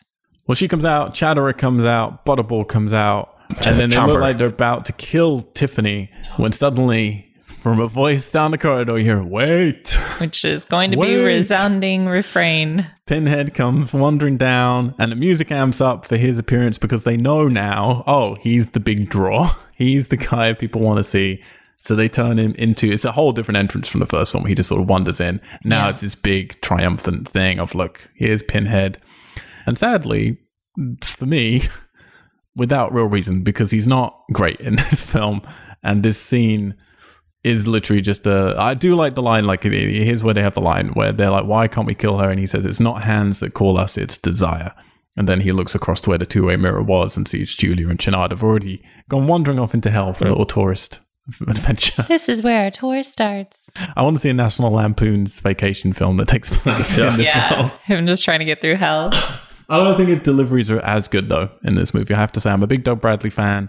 Love what he does with his character. There's a couple of lines he nails here, but there's a whole bunch here that just sounds like a weak character. Well, it's almost improvised, and or they gave him the line right before they shot the scene. Like, it just doesn't feel like he's had time with these lines to really Right. feel like how he should deliver them. He just kind of says them really plainly and without much emphasis. And just humanizing him too much Yeah, for me. there's too much in there. Yeah, he lost all his mystery and authority. Yeah. Because before he could be polite and you could have a conversation with him, but he was still like, oh shit, he could like Yeah, turn on a blade. He's the boss. He's the manager. He is the man. Now he literally just like, seems like if the you assistant cross me- supervisor. Yeah, exactly. He just feels like he's had that job for too long now, and Yeah. he's just like, whatever. Whereas before, when Kirsty was like, I'll give you Frank, like I'll return this person who got away from you, and he's, there was more of this, how dare someone is try to escape me, and like, if you cross me, I will, Fuck you tear up. your soul apart. And here you just kind of get like, wait, guys, let's hear what she has to say. Yeah. And it's like, no. It's like he definitely went backwards. He was the supervisor. Now he's just employee of the month.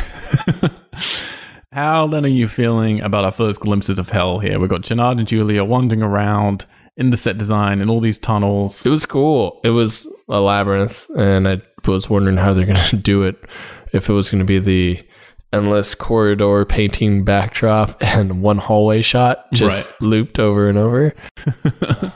Which you do still get. You definitely do still get lots of one corridor, I think, with some paintings. But at the time I was like, wow, that's cool. They made them really small in this giant labyrinth painting. Yeah, I'm not like I'm not a fan of showing hell in any film, to be honest. I feel it's one of those things where I'd rather just not see it and use my imagination, because I don't like it constructing to human ideas of what it should be. I like if you're going to do it and it's an 80s film, and Labyrinth had come out 2 years prior, was big in the zeitgeist at this point, there's definitely an influence for sure here. I'm fine going that route, of the practical route, and okay, fine, let's have this literal labyrinth, which is what Chenard was talking about earlier, in the brain and all that shit. But it looks pretty bad here. Like, I don't know, I remember the first time I watched it, I was soul crushingly disappointed. I was just like, oh really? We're gonna go to hell? Please don't go to hell. And then we do. We spent most of the movie there, and I'm like, this is what hell looks like. See, I never thought of it as hell when they would go there. I just thought it was like this in-between kind of place where you're just in that desire, pleasure, torture realm that the Cenobites live in, where you're not really even in a hell. Which, to be fair, I mean, I think it's definitely in a hell, because again, it's in the name. Yeah. Pinhead does later on say, someone isn't in this realm of hell. So there are different realms, different versions of hell, I'm sure. But do you really, like, the Cenobites version of hell, that seemed really tame. Yeah. Even for what they did to Frank immediately, like, you literally ripped that guy apart with hooks and, like, had to piece him back together. Yeah. And in this one, the most torture that we see is, like, a threesome where the woman is just, like, in between two guys that are sort of hooked to a wall. Yeah, and one dude's not even facing her. Yeah, one dude's just, like, kind of, like, writhing against her backside. That's why I was just like, whatever. I don't know what this place is, but I'll ride with it. Yeah. Also, it could just be the girl created this hell because she's the little girl. Like, she opened the portal to that one where it's, like, very tame. I don't know. Yeah, but Frank's here, and we're going to get to Leviathan in a minute. But we'll get it. I just liked how for the time it was, because I never watch, I don't watch a lot of horror films and like CG and all the practicals. I was like, how are they going to do this hell bit? And it's cool to see them try to do something at that time. Yeah, again, that's what I mean. It's like, if I can get over my disappointment of we're going to hell, I don't mind them doing it in a practical way. It's hard J.J. Abrams didn't do it, man. I'm just kidding. Or Spielbergy. I just was Cloverfield Paradox. I'm happy. J.J. didn't do it. So, yeah, but I'm also confused here because the Cenobites just wander off and they leave all the gates open to hell. And then the box, we see a shot, or two shots actually, of the box closing like it did in the previous film. When the box closed in the previous film, everything else closed. Yeah. In this, it all just stays open. Yeah, it's like I don't know. Is that because Julia and Channard have wandered in, then the Cenobites are like, okay, we'll leave it open until we get them out again? Or yeah, why would they even take them out? They'd be like, no, you're stuck in here forever. Yeah, none of it made sense. Also, it just seems like they're sloppy now. I'm like, how did you not even sense that? Yeah. Like, you seem to know everything. You just appear. Like, this is the film 2 and 3 at the point in the franchise where you look at what happened with 1, you look at what people liked with 1, and admittedly, because they rushed into production so quickly, I don't think they got what people liked necessarily.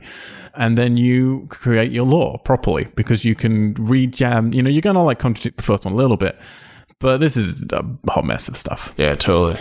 But also, like you said, there's 3 people that had different ideas and you could totally feel it. Yeah, people are fighting a little bit here.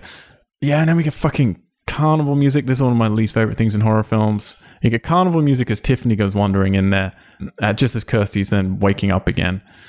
And Tiffany goes through a doorway into hell and Kirsty goes through a doorway and starts calling out for her daddy.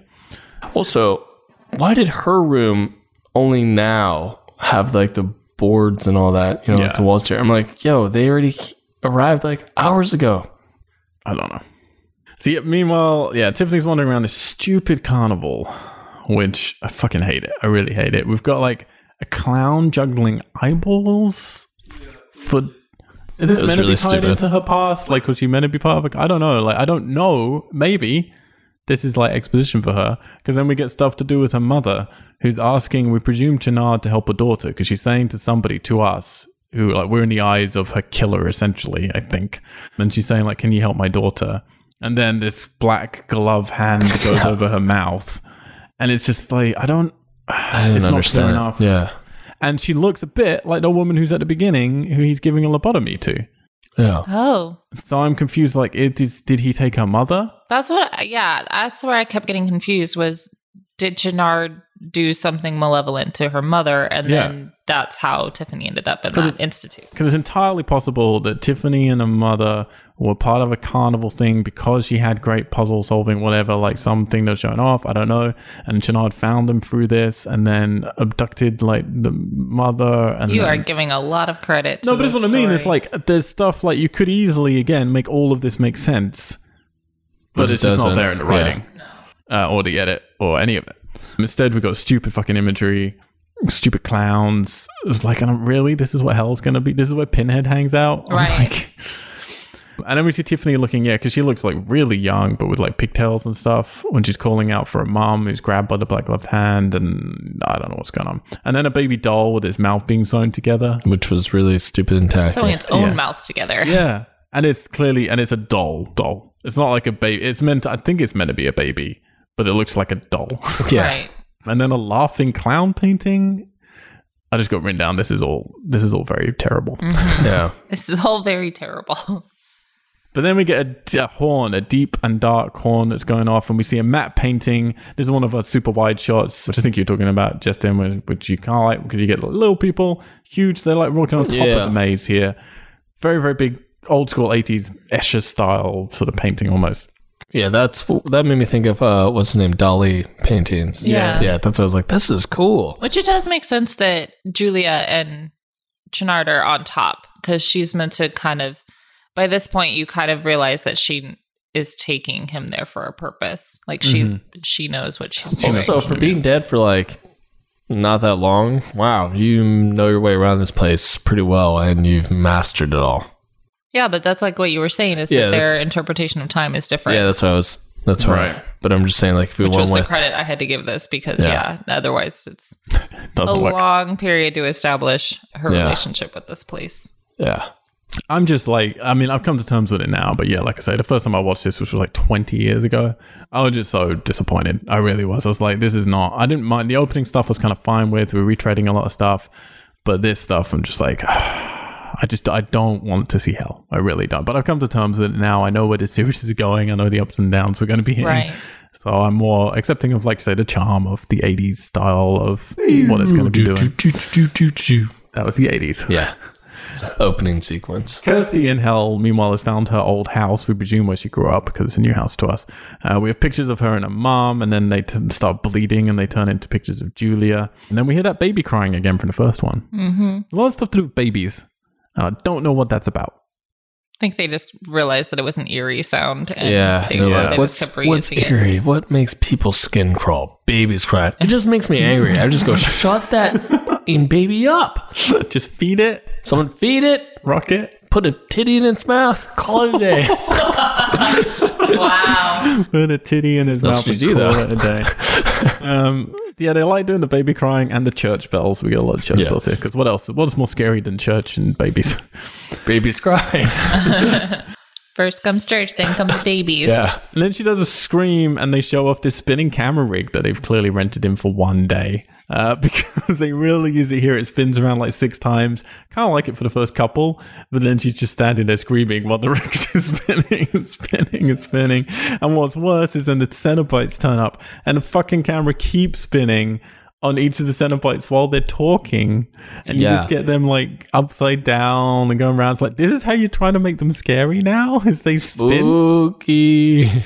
And really bad. This is the first point where I've really noticed it, but there's some terrible editing in this film. Like really bad editing.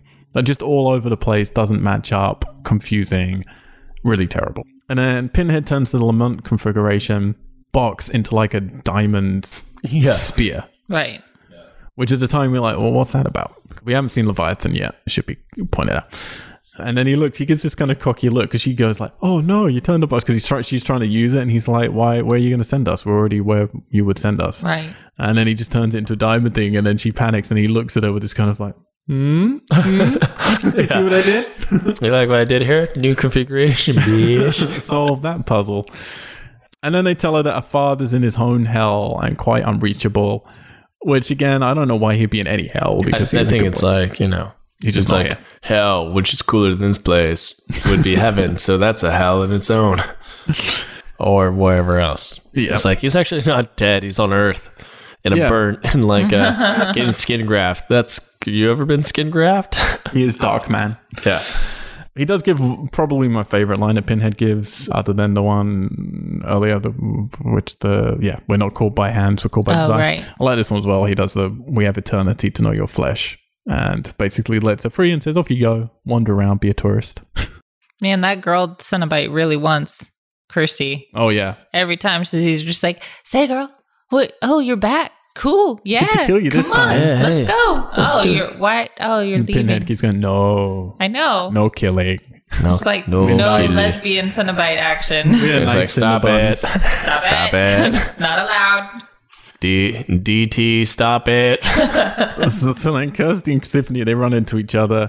Julia's meanwhile introducing Channard to her god, who she says in this scene, is where we get clarification, sent her back. So we do at least get, okay, he was trying, like, because with Frank, it was him escaping. Mm-hmm. With this, it is she's been sent on a mission. but she still needed the blood and the mattress, and a lot of contrivances needed to happen for the mission to succeed. Right. It's a lot of work for that mission. Yep, and it's this big, so she calls it Leviathan, the god of flesh, hunger, and desire. And it looks like the box spear that Pinhead's just turned the configuration into. You just made a baby Leviathan. Yeah, basically. And there's like a black lighthouse that's spilling out of it, and a huge horn, this sort of deep resonating horn that goes across all of hell. And then it immediately cuts into these, what I think is a cool idea, but again, they're not doing it right, which it kind of, you get inversion of colors, and then... we're going into Channard's brain, and we see like a clip from his childhood where he's this fucked up little kid, and he's killing a pet? He's like dissecting a cat or something. Yeah. And then we get some of his desires. We see more of his sexual stuff to do with Julia. And then we're going to get Tiffany's mother again. So we definitely learn, okay, he did kill Tiffany's mother. I thought that's what it's definitely telling us. And we learn Julia was allowed to come back because the Leviathan wanted souls. So like, why wouldn't you send everyone? Why wouldn't you just like let Pinhead go and do his thing? Right. And bring you lots of souls. Don't really understand. But how are you guys feeling about the Leviathan? This is essentially the biggest demon. I mean, this is essentially the devil. It's the big baddie. In terms of this I was version of just it. like, meh. I don't like non-sentient, or no, I wouldn't say non-sentient. I don't like shapes as bad people.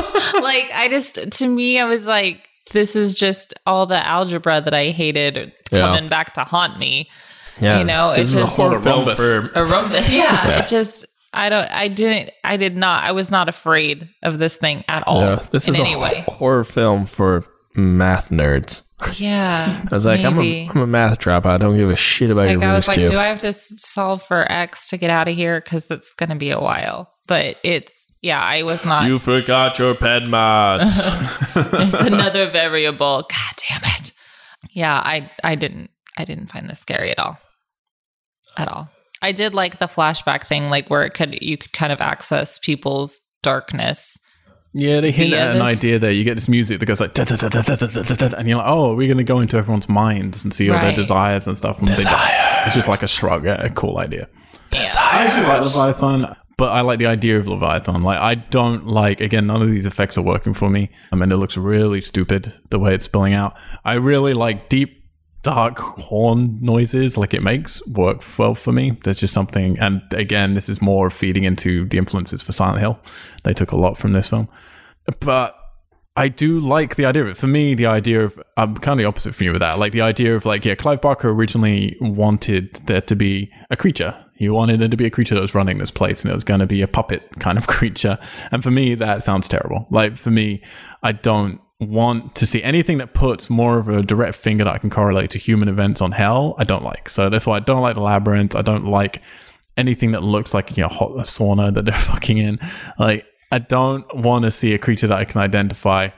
I like the idea of hell should be beyond your imagination. So for me, it's kind of like I like Solaris for me as an alien film, because you can't imagine the aliens, so you don't really see them in that. It's this concept.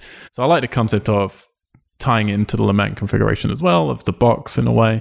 Then that is, and the lighthouse thing I kind of like. It's like it's kind of like Sauron's eye from Lord of the Rings, you know? I guess I just wanted other activity from it than the black, what looked like a Sharpie had been drawn over the film. Yeah. Well, again, the effects I don't think work, but the concept I like. If it maybe had done something else, I would have liked it better. But you saw no activity from it at all. I don't think they use it well at all. I think there's a terrifying way, even in the Labyrinth, I think it's a terrifying way of having them down on the ground, and like Sauron's eye, you hear that horn, and then the world turns like inverted black to white whenever it's like scanning basically the area or something, and they have to like hide from it. But instead, everyone's just happy to stand in front of it the whole time. It doesn't do anything, basically, other than create a new Cenobite, which happens in this scene, where this stupid little cardboard lift turns up. Yeah. With sort of bits of the Lamont configuration design over it. Channard then is encouraged to go into it. It's got tacky, just little like tubes and fleshy pincers and stuff that just look like what they are, which is badly made props. There's a lot of great effects work. I will say, like, I think the makeup team is great, but these elements look terrible to me. And so he gets in there, and then it all closes on him and goes into him. You get like this weird fleshy sort of flower penis that goes into his mouth. and tubes that are injecting like blue liquid. I'm like, how does hell have tubes? And, Right. and Where did they pick this chemistry up? sets? Yeah. Also, what's with the piano wire that doesn't really fully cut his face? They just kind of like put on there like, oh, Yeah. that's a lot of work. Squishes. Yeah. It's like a cheese grater, but then they get bored. And they're just like, of- we're going to hold It's it. fucking weird. Yeah. Yeah, I really don't like any of this. This is, to me, is like the worst type of ugly. This is what when I was growing up, hated the idea of horror films with this kind of stuff. It was like 80s stuff when it doesn't work and it just looks like tacky props, but people wanting to create horrible imagery. And it is horrible, but in a kind of, this is terrible. Yeah, exactly. Meanwhile, Tiffany and Kirsty find the house from the first film, or at least the exterior of the house from the first film. And then she leaves Tiffany outside and she goes inside. Oh, so she's like, stay here. If I don't come back in this amount of time, but I'm like, yo, you realize she's not mentally challenged. She just doesn't talk. Yeah. Like, she's braver than you. Yeah, She's got her shit together. She's smarter than you. She's Solving smart, yeah. capabilities. You're the one running around freaking out. Yeah. But she's like talking down to him like, man, you're the idiot here. Yep. And then just run away to begin with. Don't hang about. You made all the bad choices. This is actually all your fault. Well, to be fair, Tiffany walked into hell of her own accord because she heard carnival music. Yeah. But also she's like, I'm a bad girl too. Well, she's like, what else do I have to do? Go back to that insane asylum? Yeah, she didn't really have much to look forward to. So she's just kind of, waiting for the right opportunity. Just living her Wednesday. Yeah. So Kirsty goes into the house, and it's not the house. It's this weird big room, and there are like these white. They're almost like what do you call it when you're in a morgue or mortuary? Yeah, like the slabs. Yeah, it's like slabs that like are coming out automated. They have naked ladies underneath with very large breasts to show through the sheets that they've got over the top of them. It's They've like, all got underwear on, but no bras. I do they noticed. really? Yeah. Yeah, they're only sort of slightly translucent sheets, and they're writhing around, making sexual noises. And then when you get near them, they all kind of get pushed away again. And then Kirsty goes to take off one of the sheets, and they just disappear. I'm interested in what you got from this, Justin, because it turns out to be Frank's hell, which is to live in a room Yeah. of naked ladies under sheets that you can't do anything with. So his hell is to have blue balls, Yeah, basically. Well, why don't you just like, don't lift the sheet up, just touch them over the sheet. Just Yeah, jerk your off hell over is the you sheet, just man. masturbate all the time. Just masturbate. Don't lift the sheet up. Maybe like you could put your penis under the sheet. Did you ever think about that? Find out what the rules are. Frank really didn't try to work out these rules here. Temptation is kind of all this, or not lust, man. some problem with blue balls. Not, yeah, I don't know. It's just it was Really like, dumb. This is for me Yeah. where it's like we're just an 80s music video, and when we get the guy, it's all the guy who plays Frank for the first one returning. He just looks like he's from an 80s music video anyway. Like he's spray on stubble.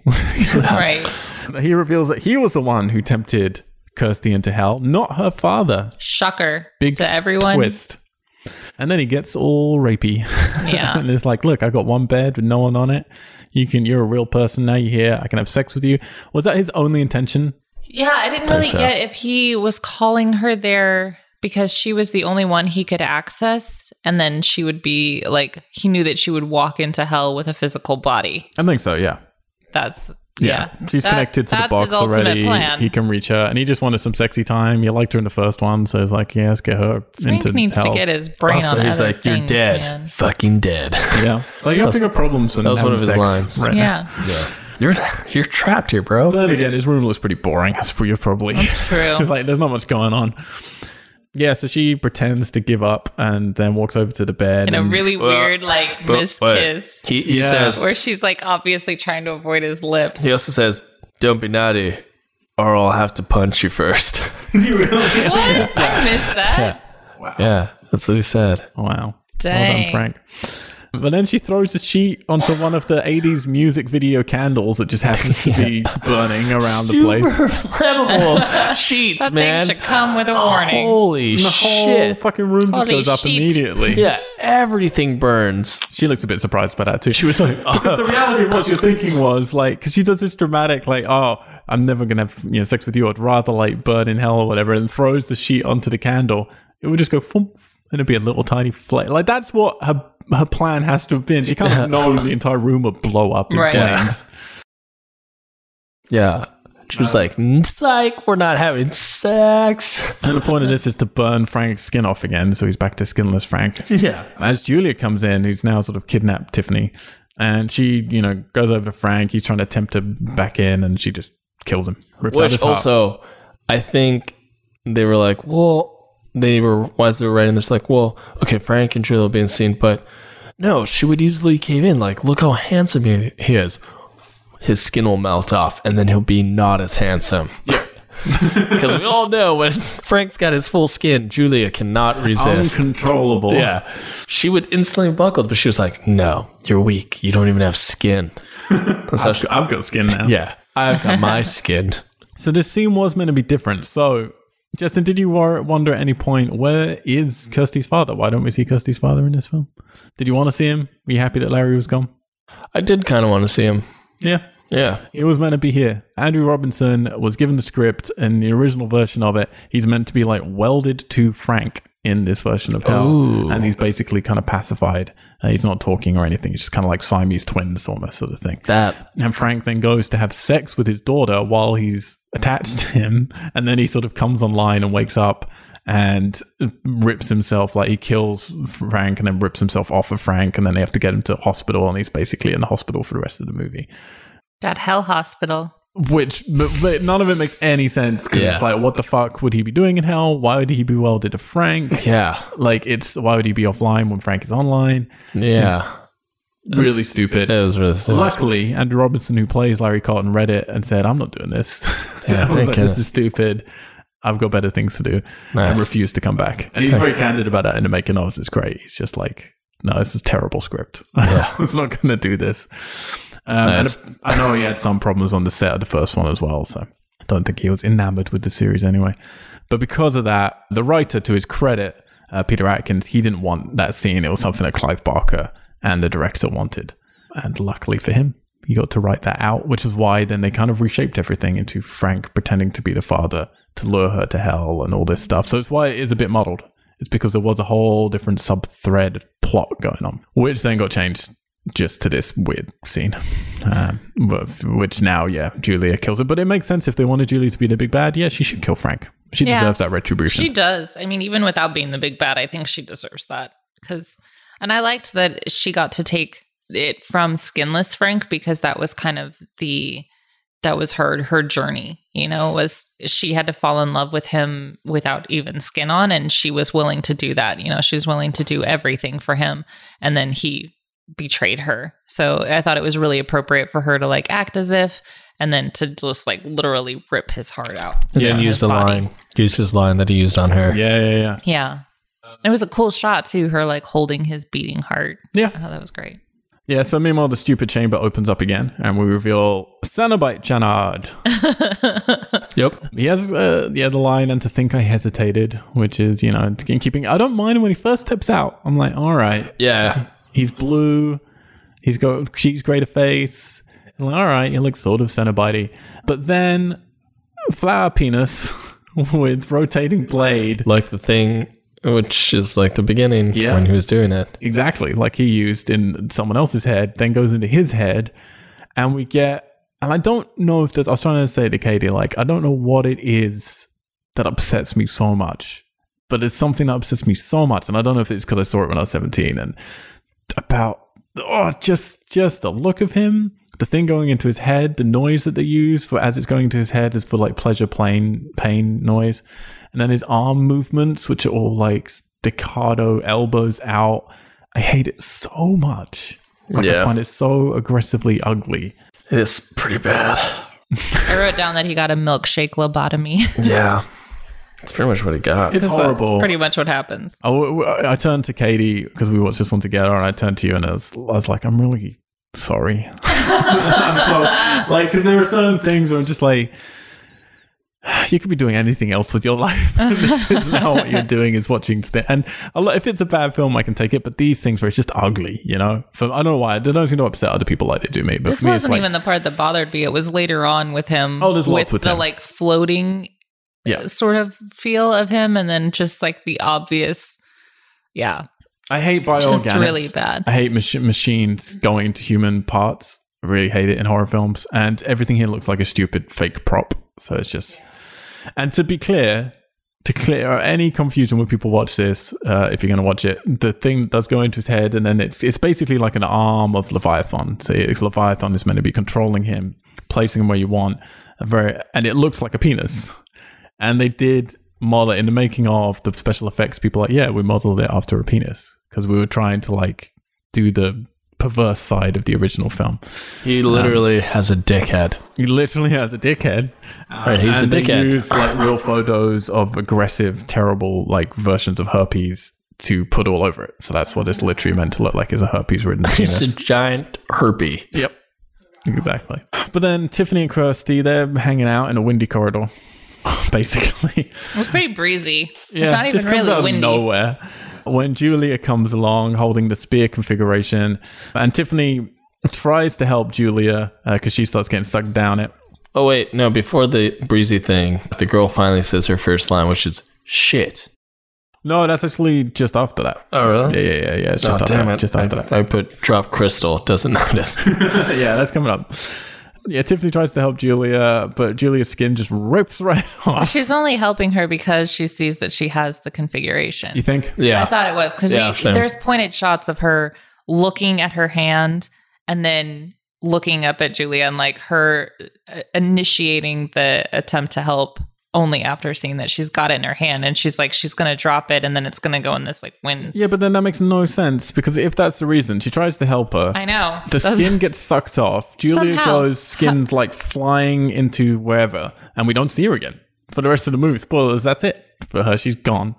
Her skin falls on the floor with the box in the spear configuration lying there, and then Kirsty and Tiffany just run off without I picking it blame up. Kirsty for this Yeah. because Kirsty's the one who like grabs her hand and is like, we gotta go. Yeah. Yeah, Kirsty's the one who... Fucking ridiculous. It's stupid. Why you wouldn't pick it up doesn't make any sense. And then they get like into the main sort of, what do you call it, the place where all the hospitalized people are. Dorm room the kind of wing thing. or whatever. Yeah, main wing of the hospital. And they come across half a dozen or more patients who are now all playing with the Lamont configurations. So we're still in hell, right? I thought No. it was. Oh, it's Because not. they seem to be in the hospital, but now everyone's got boxes. No, it's not, but they're not in hell. They've actually went back to the real world. But there's that many boxes, and I don't know, man. I Who can gave tell. them? I don't know. Is the hospital trapped in hell, though, do you think? Because the door I has thought been it was just opened? like a parallel dimension. No, because at the end, But no one's they closed show. the box properly. So I feel like if the doors were open, they're still Yeah, open. the door's been open, so it's still open. But it's fucking confusing. It is. Yeah. This is where I was just like, what the Because then we just get a series of them running in and out and in and out. Yeah, and I was of like, choose what a you don't fucking know. place where to Right. battle. And this is where we get the line. Because, yeah, Shanard Cenobite suddenly comes through the doors, suspended on Herpes' penis, with his terrible line, "The doctor is in." Oh, he just starts in with the doctor puns like crazy. Immediately. I hate all of this. I hate just all of it. And Tiffany looks up and just goes her first line, which is... Shit. Yep. Yeah. Finally, she speaks, and that's a line. Shit. Even Kirsty looks at her with this like, really? That's what you face? got to say for yourself? That's what you can talk and that's what we're trying to say. And she's like, I just couldn't talk. I'm not stupid. Get your shit together. You're a grown ass woman. Then we get some stop motion, which you don't get to see that post this film Yeah. ever, I don't think. We get a trio of tentacles which are sprouting from Cenobite Shanard's palms. Different things come out of these tentacles depending Yeah. on who he's looking at. We Flower. get blades, Blades. flowers, beckoning fingers, Yeah. needles. But the girls, though, run away from him and straight into the Cenobite crew. And now suddenly, Chatterer has eyeballs. Yeah. And looks like Yeah. a werewolf. I went, what the fuck? Who's this guy? I thought it was a completely different dude. And then he started going, He's like, well, yeah, still me. yeah.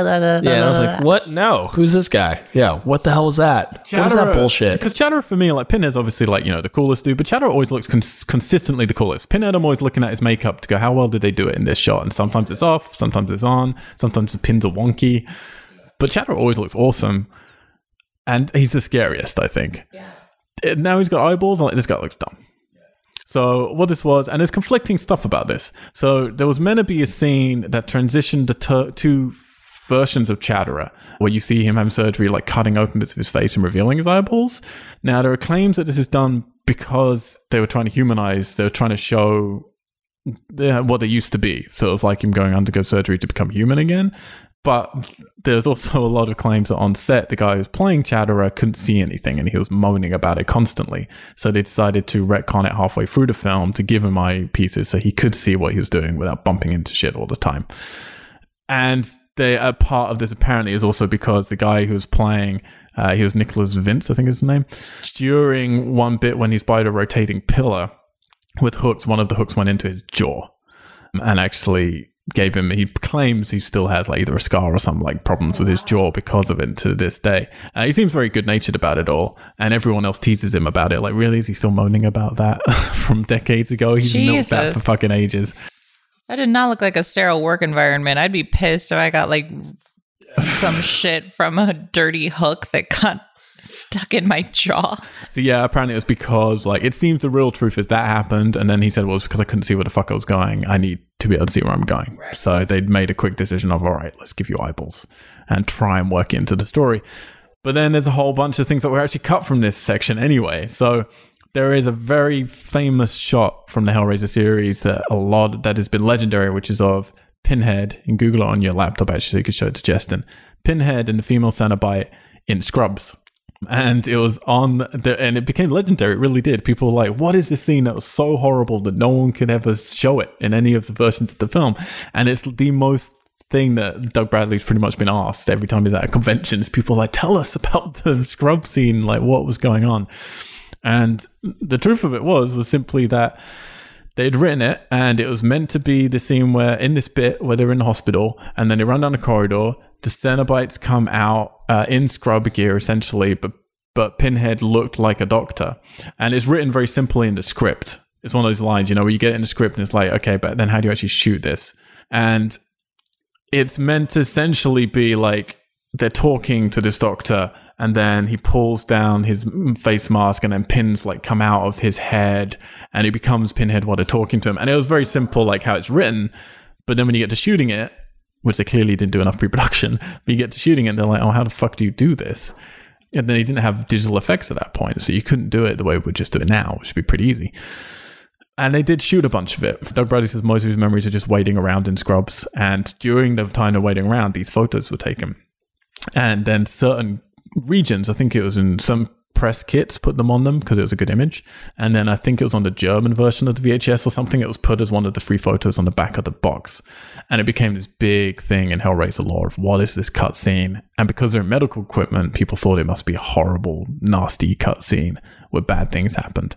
And the honest truth is they did film some of it, but they didn't film all of it. You can actually watch the version now on the Arrow video version of the Blu-ray discs. Yeah, it's there in the deleted scenes. No, just the deleted scene. It's there. It's got missing shots because they didn't shoot all of it, and it just wasn't very good. And they didn't know how to do the transition they needed, so they took it out. So that's the truth of the surgical scene. Right. But yeah, so confusing stuff here. Chatterer suddenly got eyeballs. And then more confusing, weak stuff from Pinhead, where he's like, no, Kirsty, it's not your flesh. Sorry, it's your flesh that we want to experience, not your skill at bargaining. But then she starts to bargain with him, and he's like, all right. Yeah. I can't go on. It's just a total pushover at this point. Yeah. He's like, I lost my supervisor position. So I'm just working for the weekend, really. Yeah. And Chomper got an upgrade. He's now Izzy. Now you can see what he's chomping. He's not chomping half as much as he used to. Yeah. He does do the good line, though. Your suffering will be legendary, even in hell. So Pinhead, though, she passes him a photo and says, look, you all used to be human. And you can see them all start to think, oh, did I used to be human? And they start looking. Well, the female one's like, no. Yeah, but then she immediately is like, oh, maybe. I know. Oh, I remember a rave once. Yeah. And she passes Pinhead the photo of himself. Now, Pinhead just looking at a photo is a ridiculous shot for me. No matter looking at a photo of himself with a young girl, it's like, no, it's you. I promise. And then he goes, wait, I remember. Yeah. And we don't get flashback or anything. I just want him to be like, who's this handsome chap? I like this guy. Bring him to my house. Who is this devilish Englishman? Really just, I mean, I get what they're trying to do here. They've realized Pinhead is what people are liking. So they're like, all right, let's make Pinhead kind of our hero.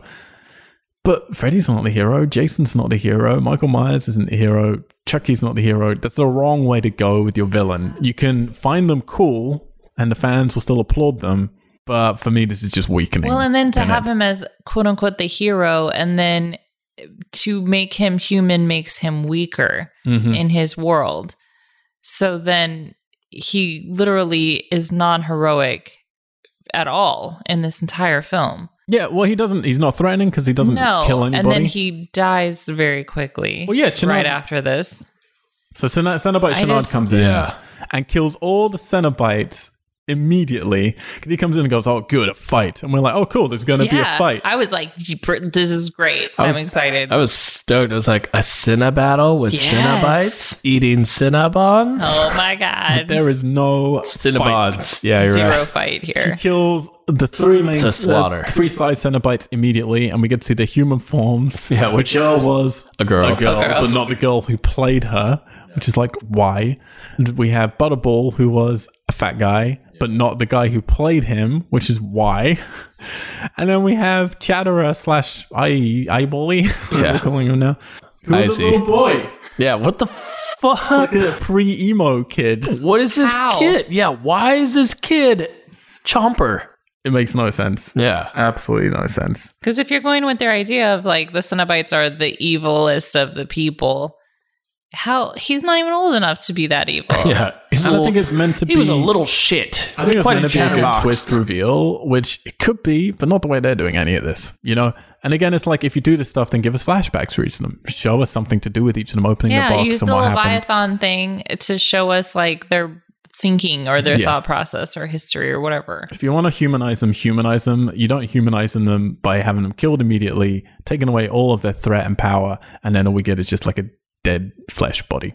Like, that's not humanizing. But anyway, and then we think, oh, well, Pinhead's going to be the fight, right? And Pinhead like turns to Kirsty. He's kind of like, get out of here, girl. I got this. And then he gets shot a bunch in the face, and he gradually turns into human version of himself and looks at her with a proper little smile. We're like, cool, this is going to be, something's going to happen now. Nope. Just slits his throat. And he dies. He's dead. You're just like, holy snaps. I just was like, how did the Cenobites die? Because they're already dead. Yeah. It made no sense. Yeah, doesn't make any sense. But are they dead? We have 8 more films. I don't mean like dead in that respect, but I mean dead as in immobilized. It's just like that they should be able to function no matter what happens to them. They literally piece people back together from their skin. Yep. It's anyway. Not good. Really disappointing. This is one of the only things you can hope for is a battle here, and nope. Kirsty and Tiffany are wandering through the mental institute, which is now full of mayhem and dead bodies and just terrible editing, like everywhere here. And Tiffany decides, no, I got to go back into hell, because you remember that puzzle box that we should have taken with us when it was right there. Yeah, it was that was just there. A foot from our feet. I need that so we can finish it. So I'm going to go back in. So the doors just open up again for them.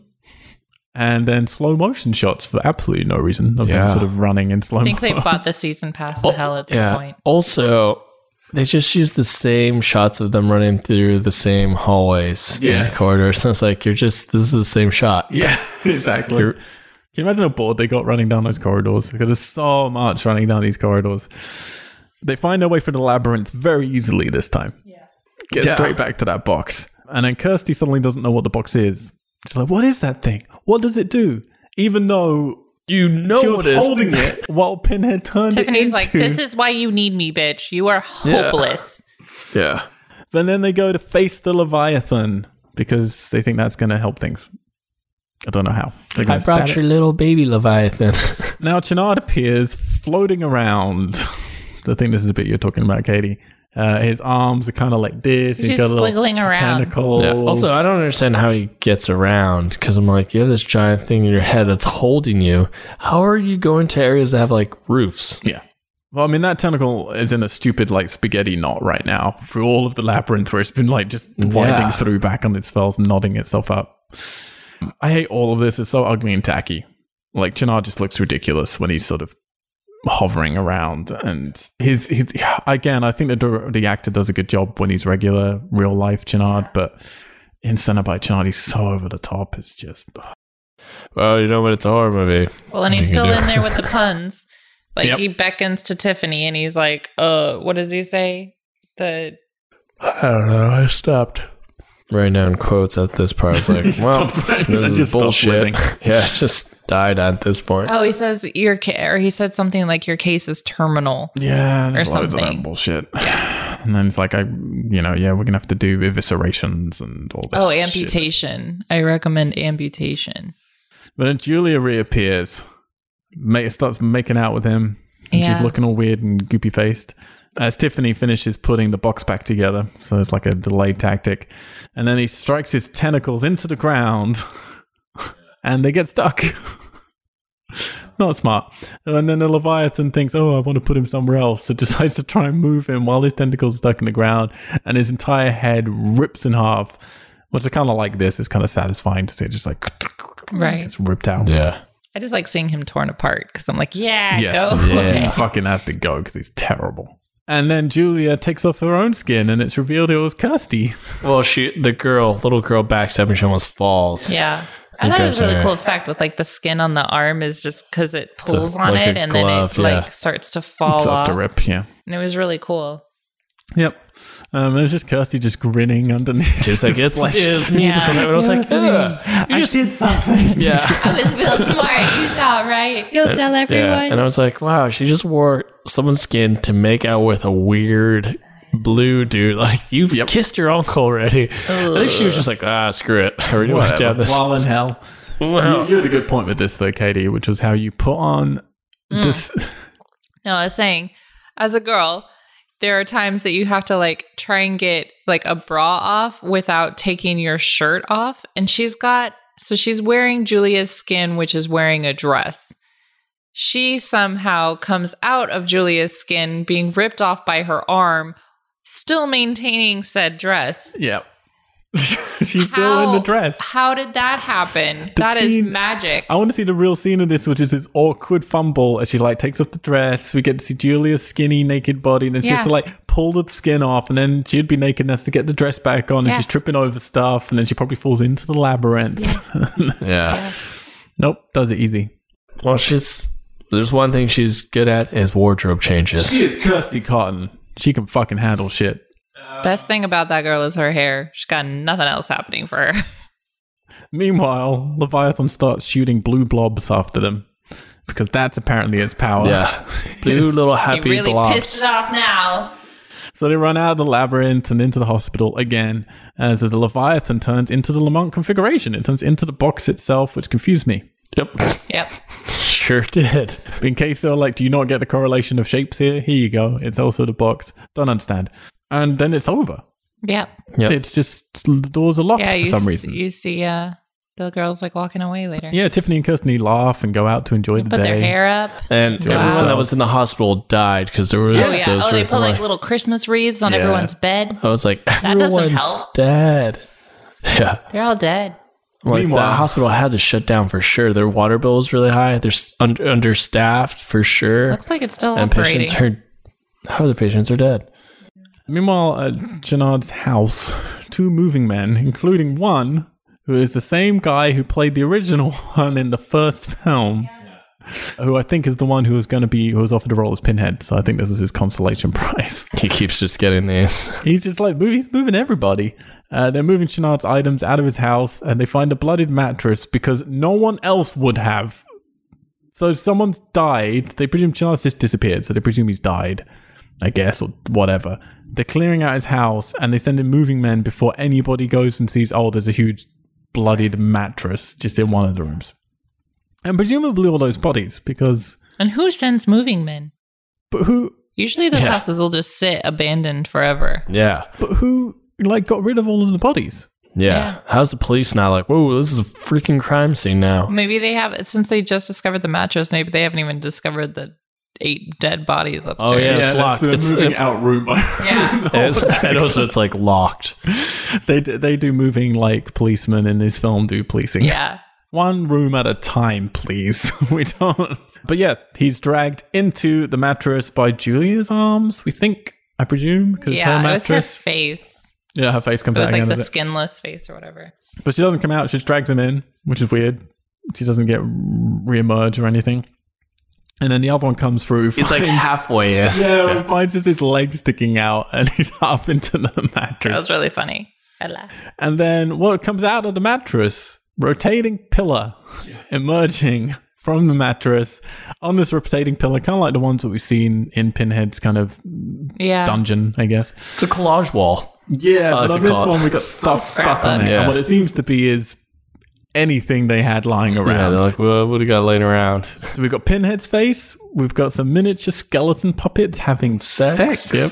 We've got Julia's face, I think. We've got some other corpses. We've got the baby doll with the sewn mouth. We've got a section of the Lamont configuration because they clearly had some set lying around that they could stick onto there. We have the engineer's face, the pink creature from the beginning, from the last film. And then the derelict with locusts crawling all over his face, who finishes the film by saying, "What is your pleasure, sir?" Cementing him, I think. Here is the confirmation that he is indeed the Asian seller from the first film. Because he does it even in the weird Asian voice as well, which is kind of inappropriate. Even though in the first film, you see the Asian guy's face, and that is not this man. No, not what you saw. What is your desire? Yeah, all of these, by the way, they didn't use Doug Bradley for Pinhead. They didn't use Julia's actress for Julia. This was all the effects team who got their moment in front of the camera to get in makeup themselves, to put themselves into this box, into the pillar. And even the derelict at the end, that's one of the main effects artists who is the derelict. Put the locust on his face and was pretty excited about it. I would not put locust on my face. No, you would not. Would not. And that's the end of the film. Whoa. Done. Oh. Wee. A couple of little facts about this. The horn sound that I really love, made by Leviathan, is actually Morse code for God. Which I kind of like. This film is on Roger Ebert's most hated list. And it had trouble with Barry Norman, which is the UK version of Roger Ebert pretty much at the time. He was invited on set and they won him over through blackmailing, I feel. That's what basically the documentary told me. Wow. What else do we have? Any other stuff that's interesting? Not really. Not much. So they blackmailed him and got a good review. Well, he was being mean. He hates horror films, so he was giving the first one a terrible review, and they invited him on set for, I think it was the second one, maybe it was the third one. And they basically kind of talked to him about it and were like, you're not doing your job as a critic. You can't judge films because you don't like a genre. Like, you have to, if something is good because of what it is, even if you don't like the genre, you have to appreciate things in it. So he did like turn around a bit on stuff and give some accolades to like the effects and some other elements that he thought was good in this film. He's like, no, it's all bad. You guys did a real bad job all the way. I stick by it. Oh, I do like this one. The clapper loader fainted during the switchblade scene where the guy was like cutting himself. He felt really sick and had to leave and then fainted.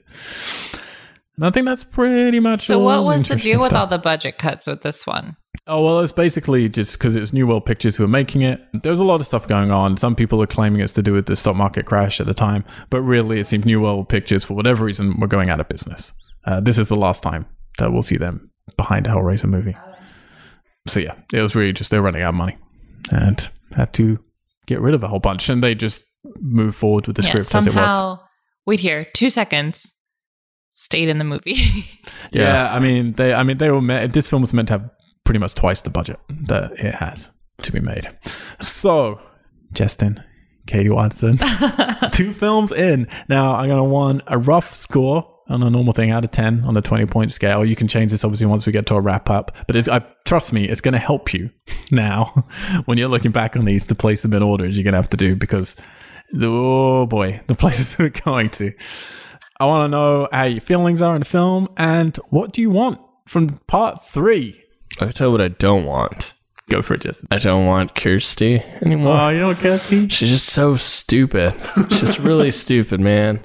What I do want is regular Chomper, not Izzy. I like to see just maybe new people. It's just a new take. Just a new take. Do you want the same kind of deal, like opening the box, and or do you want something different?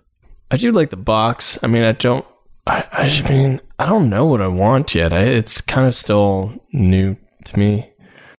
Do you want to go back to hell? Nah. That's true. I feel like I've seen it all now. Okay. I don't want no more Leviathan spinning box nonsense, which is like, okay, the box is a god? What? What would I rate this? How do you feel about this film? How do I feel about this film? The effects are still pretty cool. The script was ridiculous. I don't know. I didn't like. Yeah, it just felt like all the characters got really weak and shitty, like all the Cenobites. Then they became stupid and they forgot how to do their jobs. They should all be fired. Yeah, and then my point system is that. Do you like this film less than the first one then? Or I like it less than the first one. So probably like a 5. 5. Okay. I would say 4.5 the lowest, but we'll go with 5. Are you, I mean, again, I warned you both before getting into this series. Are you trepidatious about the rest of the series? I don't even know what that means. Do you still have hope? Or are you... Got a little hope. Okay. Yeah. Okay. Katie Watson. Oh my gosh. Hellbound, Hellraiser 2. How was it? Oh, it was pretty painful. I was really bummed that with more... I know that they had a smaller budget, but I was bummed that with more access to information, like with knowing what the fans were looking for, with seeing that it was like the things that were appreciated about the first one, that this is the route that they took, and that they really exacerbated things that were stupid. Like they didn't sit on their trump cards. Like they just kind of threw ideas at a wall and put it on film what stuck. And it also, like, obviously I'm not invested in this at all, but I really, really loved the premise of the first one. I really dug what Clive Barker was trying to do with that. And it was really sad. It just made me really sad to see it go here.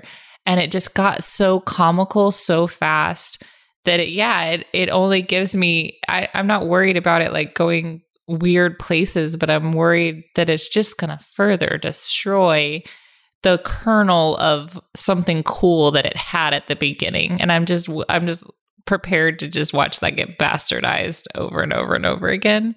So yeah, I was really disappointed in this one. It just didn't have anything for me. I didn't have anything in here that I was like, yeah, but that was cool.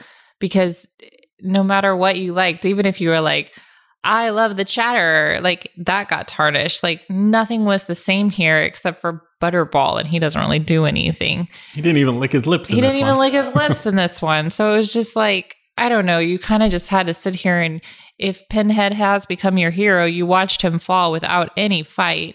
You watched him cave on even trying to get Kirsty, who's like the dumbest of the dumb.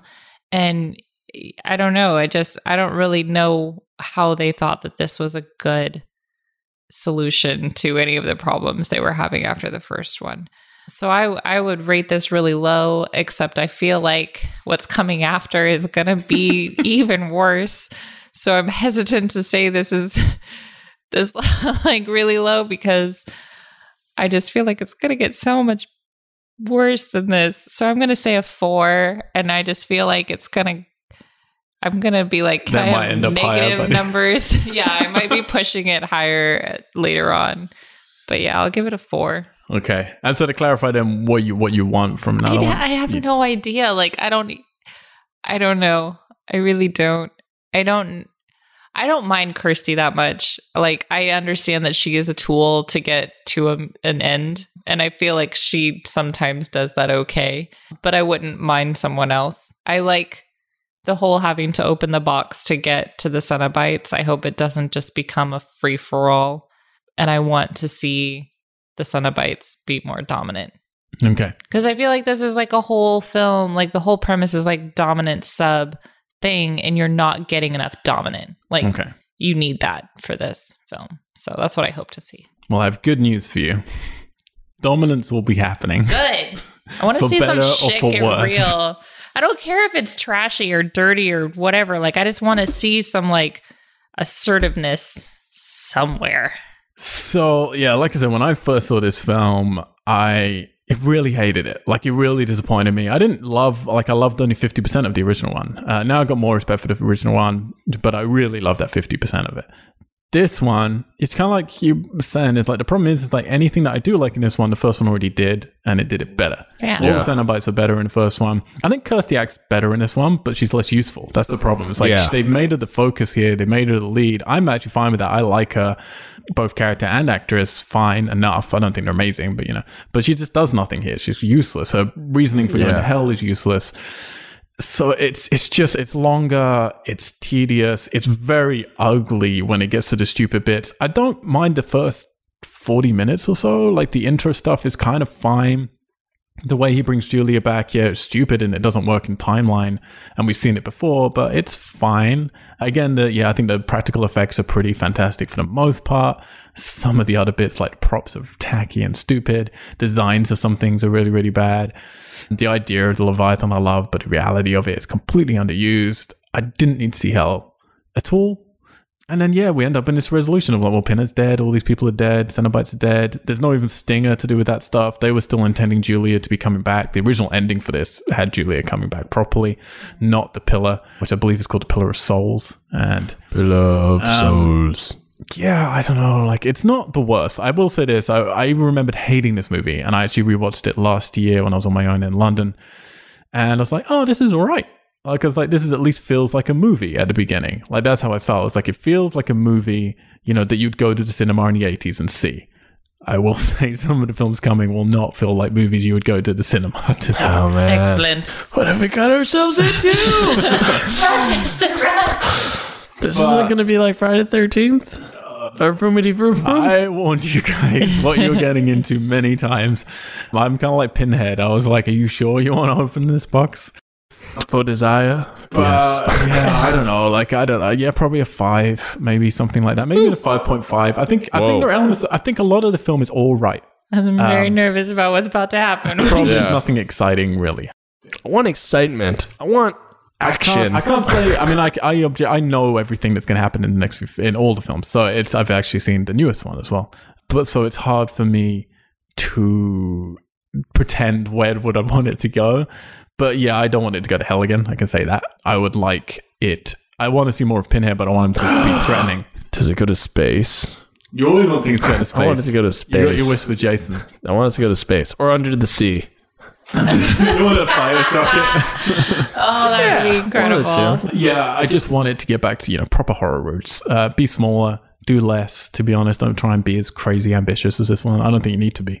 And get more into the occult. I like the occult elements of it. All right. Next week, we are going to be dealing with Hellraiser. Hell on Earth is what it is called.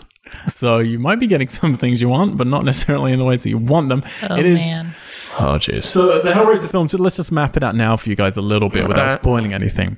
They're split into essentially 4 eras of Hellraiser. Oh. We've finished the first era now, which is the UK films.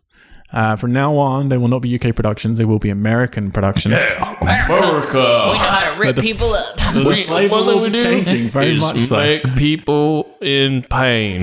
Make them naked and in pain. We're going to have more boobies. More booties. This movie's about boobies. No. We're about them booties. You might well get everything you just said. Oh, man. Oh, great. So Matthew McConaughey? We're going to be losing the majority of the cast. I'm not going to say for the entire franchise, but we're pretty much done with everything we've seen so far moving forward. Shoot. Other than Cenobites, obviously. Cinnabon. Then we're going to be getting into the American era. And by the end of number 4 is where we come to the end of what is really seen as, like, these first 2 are seen as one film, essentially. Yeah. The first 4 are then seen as the real Hellraiser films, essentially. Okay. And then after that, we're going to be getting to a whole mess of things that we're going to talk about it, whether they're kind of what they're doing with Cloverfield, spec scripts that would then had Hellraiser shoehorned into, and we're going direct to DVD. Okay. So a lot of films from then on. After 4, no Hellraiser film has been in a cinema. It has, but not properly, not in a proper theatrical run. Except for this year. The majority of this is going to be straight to DVD or digital releases, which we've not had with any of our franchises. Yeah. With all of them, they've been going to cinemas. I'm so excited. Let me contain my And then right at the end, we're going to have 2 films, which we'll get to it, but it will basically have been made to hold rights. that is a reason for them Wonderful. existing. Just give up the rights, man. I it can up, see you the guys. pain in everyone's faces. I'm looking forward to this journey.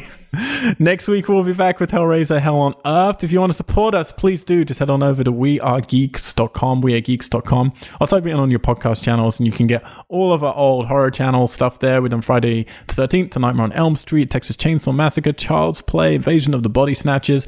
We also do a sort of every other week podcast show where we talk about topical movies and games, simply called Geeks. You get all of that just by heading over to wearegeeks.com and patching through to our podcast. You can also patch through to our social medias over there, and also our Twitch streams. We don't have anything really up there yet other than a few little things, but oh boy, do we have some cool stuff happening this year. We just saw an intro sequence for a cool show that we're going to be producing. Yeah.